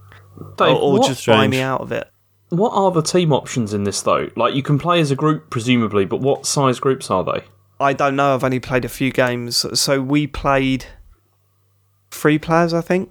I bet it's 3. I bet it's 3 I think it's 4 because I think we had a teammate with us every time. Okay. Look, it's worth a try. It's free. It's 100 gig download, which is crazy because you've got to download the full game to play it. But I mean, it's worth giving it a go for sure. I mean, is this them just admitting that they sort of fucked it by charging money for Black Ops 4? No. I think this was always the plan. Yeah. No, just because obviously it's like Black Ops 4 came out and was really good, and then Apex came out, and it was sort of between Apex and Fortnite, it was like, nah, these games are free, mate. You can't. Do you know what I mean? I think it's a response to that, but I think this was always the plan. From the first time they started it. I mean, it certainly sounds different enough to Black Ops that it's like they've really considered like what they can do with it. It's not like they've just taken out the Battle Royale mode from Black Ops and made it free. You mean Blackout? Sorry, yeah. So they've tried to add to it. I just don't know if it's much of a benefit to that style of game. It is 3 player. Is it more a detriment to it? I just had a look. Right, gotcha. Is it? Yeah, 3 player. But today they've added solos. So yeah, but James has got 3 mates he wants to play with, hasn't he? Yep. That's the thing. It's always this way. It's the Destiny problem. You can all play solo now, James. You can all play solo. Yeah, it's also the Apex problem as well, isn't it? Yeah, it's the same with that as well, yeah. Oh well, if only they made games just for you. If only they made games where you could play 4 people at the same time. It sounds like that's just no idea. That's not happening anymore, is it? I mean, it's been a number of years now. Just need to be less popular, James. You need to lose a friend, James. Mate. That's the only thing you can do. Hold a vote. Who are you going to get rid of? I think we all know. Yeah. Go on. Okay. Okay. Matt, you're going to take that. And if they're listening, we're sorry. Take that, Matt. Right, okay. Cool. Should we get on to emails? Yeah, can do. Although before we do, breaking news: Jeff Keighley, our mate, has tweeted. So the Game Festival returns. I didn't know this was a thing, but whatever. So basically, they're dumping over 40 demos of games that were meant to be at GDC onto Steam tomorrow. See that? Do you know? I was going to say they should do something like that for E3 or whatever. Yeah, it would be brilliant if they did something like that. Yeah. So there's just going to be shitloads of games that you were meant to be able to play at GDC. There's just going to be loads of demos on Steam as of tomorrow. So that's interesting. Look forward to that. I wonder how many of them will work on GeForce Now. Emails. If you want to email us, podcast@thecomputergameshow.com. Rob RS says, "Hi lads, hearing James and Sean enthuse about Super Metroid's atmosphere made me wonder if any of you have played Exile, the BBC Micro/Amiga game that I feel is one of its obvious predecessors. And more generally, do you have any favourite games from the 8 and 16-bit home computers? Or are there classics from those machines that you feel you've missed out on? You often talk about Master System, SNES, etc. games, but less about the Speccy or Amiga. Personally, Sensible Soccer, Cannon Fodder, and Monkey Island would still be on my all-time list." Oh, God. Sensible Soccer. I'm totally with you there. I mean, those three on the Mega Drive were unbelievable. Yeah. Cannon Fodder's all-time. Yeah. But not really. You know what I mean? Those games weren't like... Pac-Man was alright. Pong was alright. So I was a Commodore 64 kid. I remember I played a demo of Exile, and I can see the Metroid comparison in hindsight. Obviously, at the time, because I was literally 5 years old, I was just like, "What is this? What, you don't shoot things? There's nothing happening. What's going on?" And because it was a bit freeform as well, the brain just couldn't handle it. So yeah, it might be an interesting one to go back to at some point, I suppose. It was 1988 that came out. So actually, I was 3 when it came out. Oh, and then it must have been. Actually, you were -6. Yeah, I was 14. I'm joking. He was 27. In terms of favourite games from computers of that era, River Raid. Remember River Raid? What's that? No, never played you that. You were like an aeroplane flying up a river. It was fucking brilliant. It was fucking brilliant, that game. That was a winner. Fair dues. Google it. Go on Google.com. Google it online. Yeah. Google online. That's I'm trying to think of games from back then that I would actually be like, yeah, sure, fuck it, I'm going to fire that up again, actually. A lot of them weren't very good, were they? Is the problem. Yeah. I'd really like to play Mayhem in Monsterland again on the C64. That was great. That came out as the C64 was basically done and dusted. And it was, like everyone talks about like the late PS2 era where it's like the machine had been out for 10 years and suddenly people were doing stuff that shouldn't have been possible with the hardware. That was Mayhem in Monsterland. That was it for the C64. Just a really good platform game. Really obvious like Sonic the Hedgehog influence, but yeah, really good game. There's probably loads of stuff on the C64 that I loved at the time, but I was a tiny child. IK Plus on that? Yeah, man. Yeah, that's good. Mate, fucking someone just did a note for note remake of that, but with online play. I thought they had done that recently. I think there was like a fan project. Maybe I don't that's think there was anything. Yeah. There was a GBA version, which was fine, but obviously no online. Yeah, great fighting game that. Just because it's all about like, there's not a huge amount of moves in it, but it's sort of all just about understanding those moves you do have and like spacing and timing and stuff. Also, you could press a key on the keyboard and it made them drop their trousers. Certainly did. Funny. Classic. Yeah, I mean a lot of the sort of older PC stuff. So when I first got a PC around sort of 98, 99, that was like. So that was when I first played like the original Monkey Island and stuff. So I had like years of stuff to catch up on and like Little Big Adventure and stuff like that. So I was quite late to a lot of that stuff, but that was a golden era. I mean, yeah, C64 is good. My first PC I think we got when I was about 13, which would have been like around 93, 94. And there was so much good stuff. There was all like the X-Wing games. There was like Sam and Max, all that kind of stuff. It was brilliant. But I mean, in terms of 8-bit and 16-bit machines, I mean, we had. See, I only had consoles really, like the Master System. Although we did have a BBC Master from time to time because my dad was a teacher and he used to bring it home during the holidays. And we used to play games on that. It wasn't very good. James reminds me of that Armando Iannucci character. No, was it Bob? He goes, the internet was in black and white back then. Hugh. Hugh, that's it. Yeah. If you don't just switch it off and we'd all stand up and sing the national anthem. If you don't know what I'm talking about, search Armando Iannucci Hugh on YouTube because they're all on there and they're fucking hilarious. so good. I mean, the fun thing about talking about the Spectrum and the Commodore 64 is that they were home computers, but as far as we were concerned, they were just games machines, right? They were, absolutely. Technically, you should have been able to do all sorts with them, but it's no, games. That's all it's for. Well, people got them, didn't they? Because it was the whole con, wasn't it? Of I'll do my homework on it and all that kind of stuff. Yeah. That'd be good for school, Mum. Yeah. You get a printer with them where they had that paper with the holes down each side. The dot matrix printers, which sound amazing. It's before dot matrix. No, dot matrix was the original printer tech, wasn't it? Yeah. Oh, I don't know if it was before that, but no, they were definitely, James would know. They were definitely dot matrix printers, and they were awful. When I was at university, punch cards. That's the real deal. When I think about old games I was massively into, I mean, like Lemmings at school. I mean, I'm not sure if that was on the BBC Micro, which I know it did come out on BBC Micro, but it probably was just the Amiga or the C64. But I mean, I remember the C64 version of Lemmings was not. It's not that old. The C64 version of Lemmings was dire, if I remember correctly. Mainly because you had to control it with a joystick. Couldn't have a fucking mouse. Fiendish Freddy's Big Topo fun. Right, okay. Oh, that game gave me fucking nightmares. Yeah, we've spoken about it before. Yeah. Good game, though. Also, James, it did come out on Micro. It's called Lemmings. It was called Colony. No, it's Colony, aka Lemmings. I'm looking that up as well. It's not a real one. So no. Anyway, either way, when I was definitely in junior school, so I must have been 6 or 7. So that's 30 years ago. I was playing Lemmings. Yeah, I mean, again, me and Martin Day used to play Lemmings at lunchtime. Wasn't Matt Morley? No, I didn't. When did I meet Matt? No, I definitely met him till. Is he a Facebook friend? Yeah, I actually asked him for them pictures. That's I was going to say, does he know how many times he's come up on this show? Almost certainly not. No. He doesn't know he's a podcast legend. Now. He's in the military now, and I said, "Hey Matt, do you have his pictures?" And he's like, "Well, I would, but I'm in a fucking war zone right now."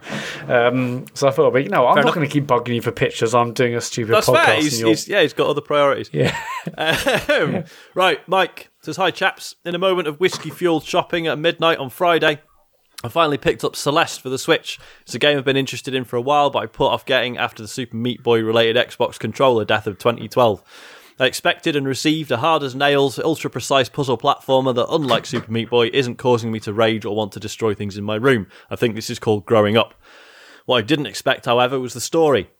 If I'm honest, I didn't even know Celeste had a story, but after the first few chapters, side note, fuck the slime things in the resort, Madeline's story of anxiety, confusion, and self-determination is striking chords with me. I wasn't expecting to be pulled into such a personal narrative in a game like this. The story is pulling me through the game. When a puzzle room seems too much or I'm consistently failing to get that pixel-perfect dash, my desire to know why Madeline is climbing the mountain and what she's running from is keeping me going. Top podding as usual, keep up the good work, and well done to Farley for not destroying his headset during LA Noire. Yeah, it handles that stuff beautifully, that game, doesn't it? It really does. Yeah, Celeste is so bloody good. Because I remember, I know we sort of mentioned this before, but it was a while back, so I played it and I was like, the story's fine, whatever. And then about 6 months later, suffered from really bad anxiety due to sleep deprivation. Thanks, Isaac. And I remember we talked about it on the show, didn't we, Matt? And I think I said, it's about depression. You went, no, it's about anxiety. And I went, oh, fuck. Yes, it is. And it's just suddenly just sort of blossomed in my head. I was like, fuck, yes, I really accurately described how I was feeling and stuff, and it's such a stunning game. I mean, not only as Mike says, it's got pixel perfect sort of platforming. It's incredibly tough at times, but the things it does with story as well. It just sort of interweaves it is peerless. Really, I think it's a fantastic game. Yeah, absolutely, and it's a incredibly hard game that wants you to do well at it, rather than and it's that difficulty is so sort of core to the story as well. Yeah, it's part of the theme. So well. Yeah, absolutely. Also got Chris Gorrod says, hello all. Firstly, forgive me if this has been asked before. I've just finished listening to Dark Calls and was wondering if either James or Dave, or Matt or Sean for that matter, have revisited or replayed Dark Souls. Listening to each episode has made me want to go back and replay it all as a completely different character class or type to what I did previously, e.g. magic or pyromancy. However, knowing how much time it takes, the complexity behind everything, and the desire to explore the lore in each area thoroughly, I just can't bring myself to do it. Do any of you have a game that brings about the same thoughts? One which you love, want to play again, but you just can't? I mean, I went back when the PS4 remastered one, whatever they called it, came out, and I did about half the game and went, you know what? I remember all this. It's fine. I don't need to put myself through the whole thing. I got to Anor Londo. And did I do Ornstein and Smoke? Possibly. Anyway, yeah, I was just like, do you know what? There's no to rub it in. Sure. Yeah, sorry. Yeah, I did it on my own. Yeah. No, I definitely summoned. Yeah, I don't know. Like, you'd be like if time is the issue, you would be surprised how quickly you can blast through it. Yeah, on the it's second nuts, run. isn't it? You don't realise how much of it you've internalised until you go back. But even so, I feel like that time would be better spent playing something new, probably. Anyone else? Oh God, my one is Red Dead Redemption 2, and that literally is time. I would love to play through that again, and I played up to halfway through chapter 2 in a second playthrough of it. But it got to a point where it's like I can't spend my time playing a really long game that I've already played through. So so I sort of shelved that. But yeah, God, I'd love to play through that game again, because even like going through it from the start again, you notice so much more that it felt like rewarding to play through it again. But it didn't justify the amount of time I'd have to put into it. Yeah. But yeah, totally. fucking love that shit. I mean, I think Dark Souls is mine. I mean, I love to go through, and part of me does feel like I need to go back through. But I'd love to go back through those games again, but it's not going to happen. It's just not going to happen. I sometimes feel I'd like to re-experience like the Mass Effect trilogy again, but I felt that a lot. Yeah. But do you reckon it's aged really? I mean, we know the first one hasn't aged brilliantly in terms of the combat, but even the second and third, do you reckon in terms of story and stuff? I reckon they'll still be pretty good. And I'll tell you something. I bet you'd appreciate the third one a little bit more, because you haven't got that pressure and unknowing, and I think you're not in that bubble, are you, of like the negativity. Well, if you remember, while we were playing the third one, Sean, we absolutely adored it. Yeah, and in the ending, the ending was all right. Yeah, we didn't hate the ending either. Which one? Yeah. The real one, or the one that they changed? We played it before they modded it in. Yeah, the original one. Yeah. So we really didn't mind the ending that much, other than the whole Joker thing. But I mean, I think if we went through it again, we'd actually appreciate 3 way more. Like even though we did appreciate 3. Yeah, but there was definitely baggage and expectations, and whereas now just playing it as is. And also, like, knowing that it was as good as it got as well. Like, yeah, totally. You know, like, if Andromeda had come out and been amazing, you might be like, 3 was great, but we've moved on. But we didn't, really. So, Nope. Yeah. And we never will. Nope. Dead. Maria Mendieta says, Dear TCGS crew, if you had to put together a gaming-themed birthday party for each other, what would it entail? Oh, good one. So Matt's is easy because he likes his old Sega arcade, so we just get him to Arcade Club. We get into Arcade Club. I mean, that'd be easy. But live stream it on Twitch. A lot. No, because I'd have to No. I think that would ruin it. I'd want to just enjoy the games without having to, love it. You love it, Matt. Entertain the masses. Listen to it. No. Sean's totally on the money there. Just a day playing Sega Rally or Max GT or Daytona. Yeah, man. House of Dead. Lovely old job. Good games. For me, if I was doing Dave, obviously I'll do like a Rocket League themed one. Yeah. I want to have a game. Basically, it's essentially zorbing, but maybe like zorbing on water. So you have that sort of, but it's all like water polo, but you're in zorbing suits. I'm sure that's a thing probably somewhere. Yeah, no, that sounds good. I mean, zorbing obviously just run down the hills, but there must be like a football type game where maybe like 5-a-side, but in zorb suits. But they do bubble football, don't they? Well, you put the big thing around you. Oh, yeah. Yeah, I do that. James just put him on an island with a bunch of animals that talk. Just stick him. All of us turn up in fancy dress as various different animals and go, oh, could you get me a... No, that's too obvious. That's too obvious. All right, go on then. But go on. I mean, when I first saw this question, I said, the obvious one is Animal Crossing would be easy because that's like, if you're doing an actual birthday party for a child, for instance, Animal Crossing. But, for James, everyone comes dressed as their favourite fonts. We talk about our favourite typewriter. stories. Good point. You know, I'm going to come as Times New Roman. Or others are going to come as Comic Sans. Yeah, that'd be me. or Hatsune Miku private concert. Here we go. We'd love There that. you go, can't James. afford her. Happy birthday, James. Probably cost a bomb. Thanks, Sean.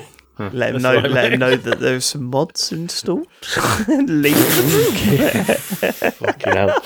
Or we can take James to like an actual Yakuza area. Oh my God. And then we Get could him get that tattoo. stabbed. Sign him up. Get him that Yes! tattoo. 7 dragons on the back. Yeah.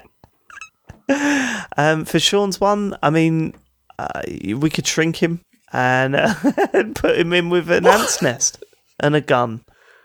What? Oh, okay, yeah. All right. So I was wondering where that was going. That makes sense. Boy. Don't you worry about that. That was good. Yeah, that'd be all right. I was thinking we could all dress up as Bayonetta. I mean, that could go badly. Would it? Or would he have the best time? It's either one or two things, isn't it? It's either instantly limp or spraying everywhere. Yeah, I don't want to be there for the second one. So actually, but it's his birthday, let's treat him. Yeah. Yeah, and as discussed, I can't really go out or do anything for my birthday. So yeah, if you could sort that out, lads, that'd be good. Well, no, just have an online birthday. It's really cool. Sean. An online? How does that work? Skype in it.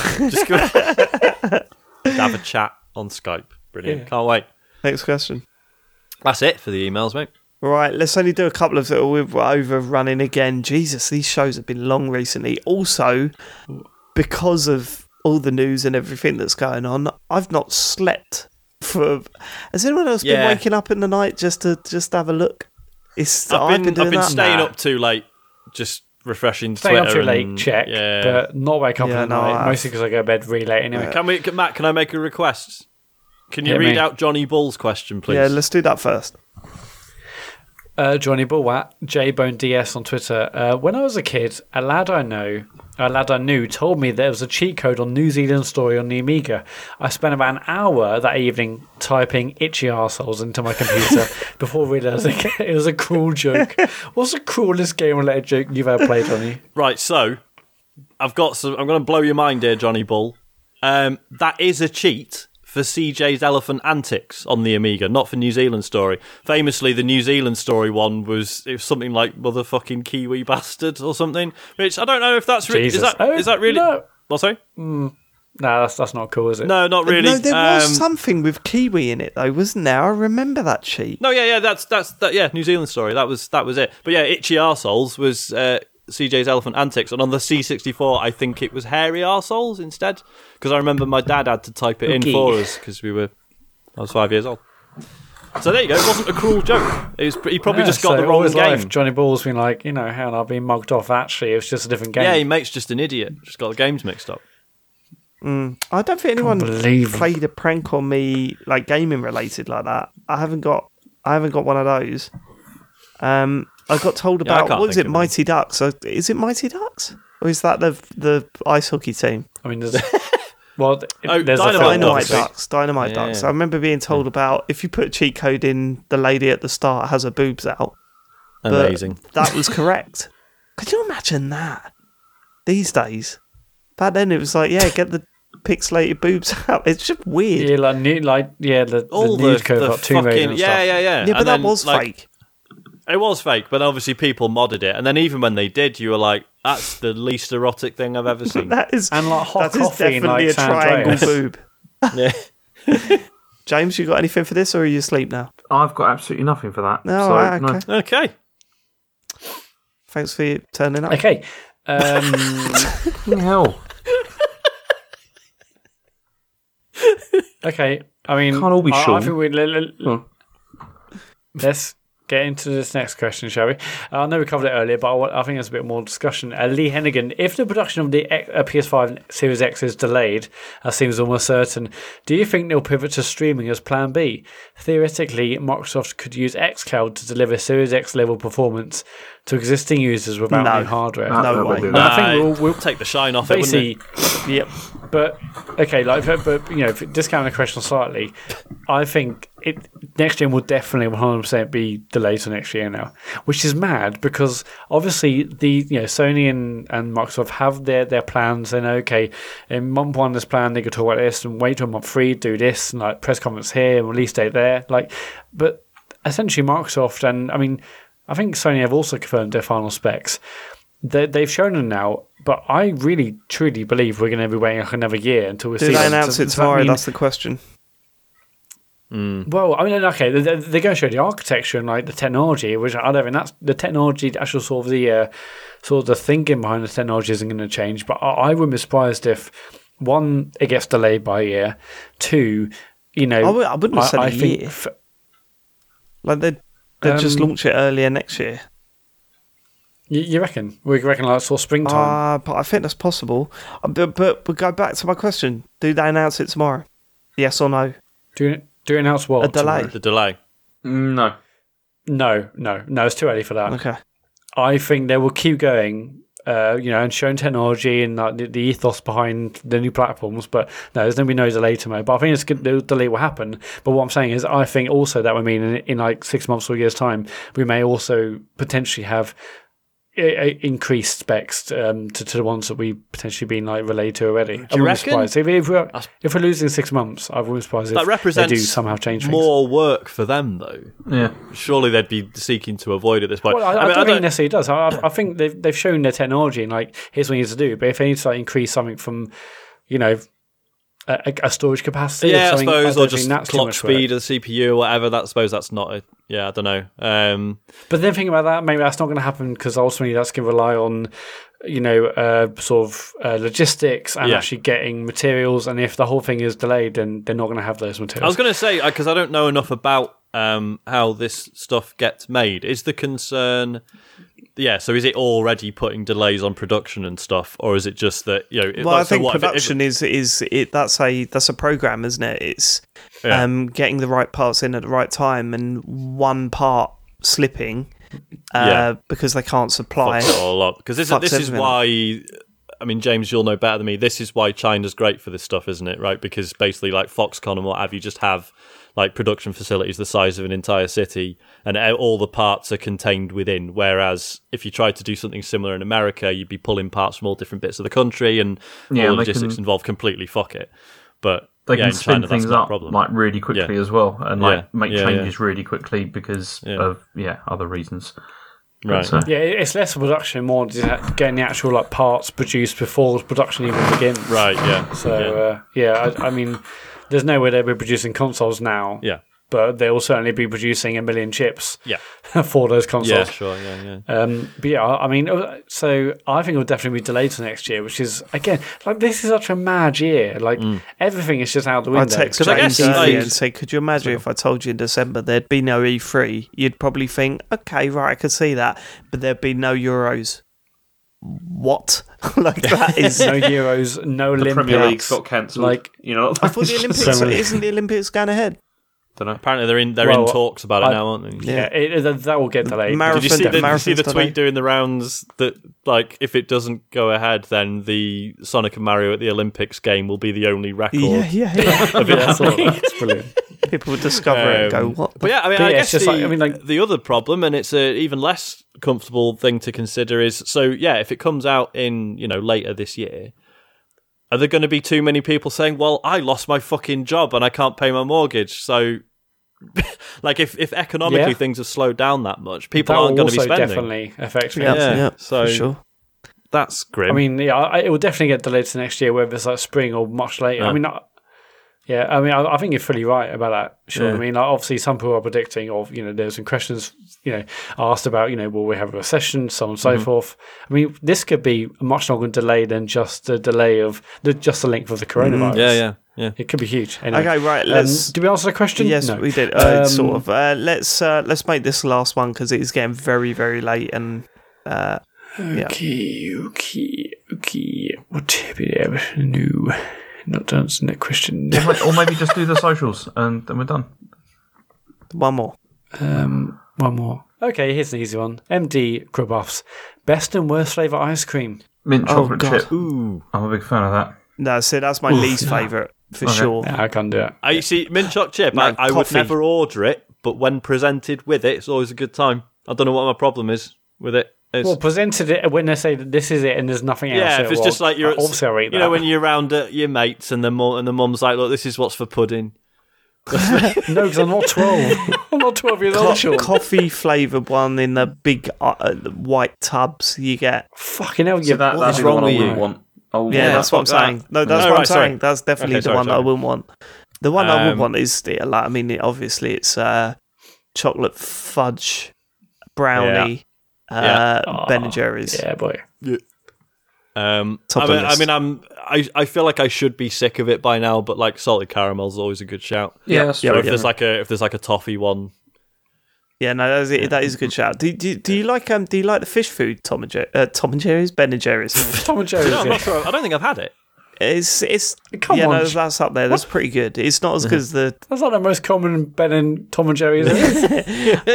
It's not as good as the brownie one, but yeah, no, it's still up there. It's pretty good.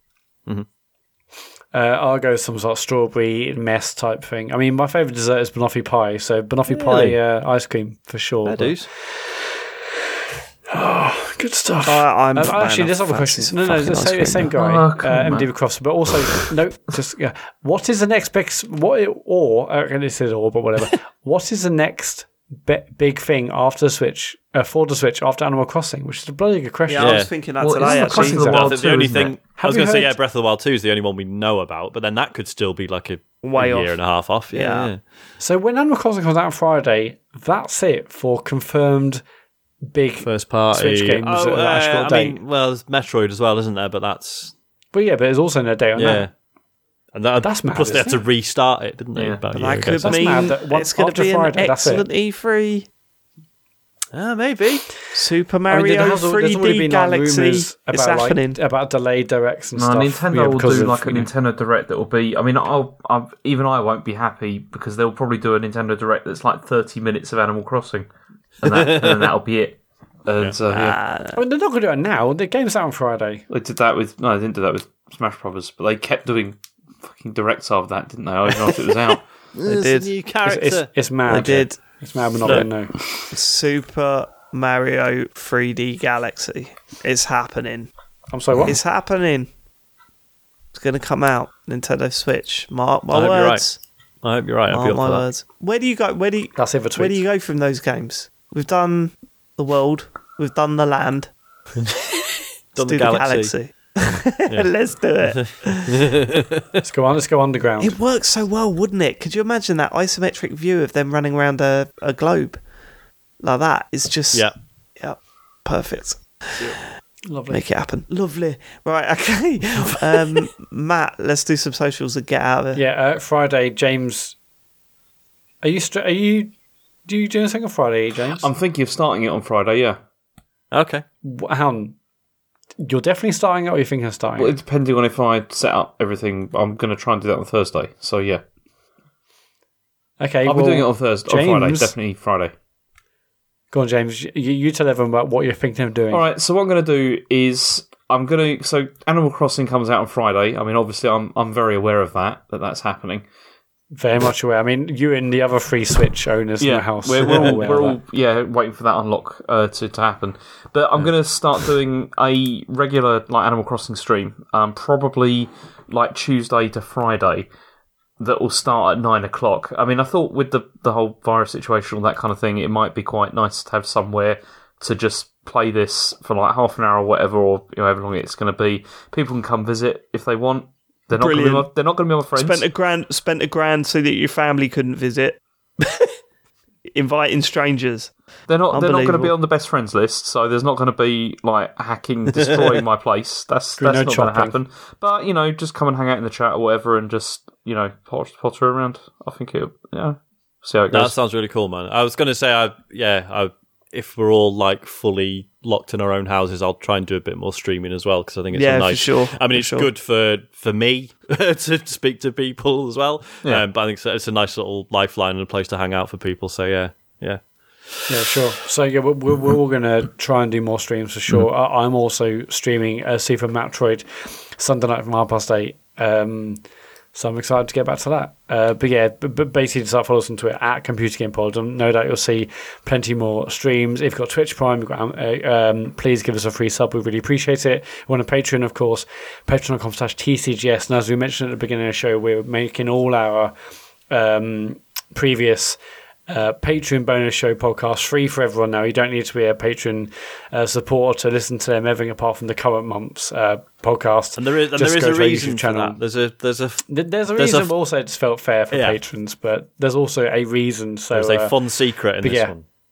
It's a full secret. Yeah. But yeah, basically go to our YouTube, just search TCGS on Twitter, on YouTube, and you will be able to listen to all our previous bonus shows, just to get you through these trying times we all try and deal with together. How do we say that? How do we say this without making it sound shit?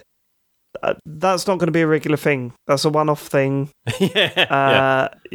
No, it's not going to be free forever now, but that we just wanted to put something out there to help everyone get through these times, really. So, as David said, it's not we forever. So just enjoy it while you can. computergameshow.com for everything else, and the Discord we've got as well. It's just go to our website. There's a link to Discord. The Discord's been revamped and changed, and now there's some rules to agree to make sure you're a bloody good person that's going to I guess contribute to the community as a positive voice. I guess I can say that. And if you don't, then we've got a list of rules we can point at and be like, look, this is what you've fucked up on.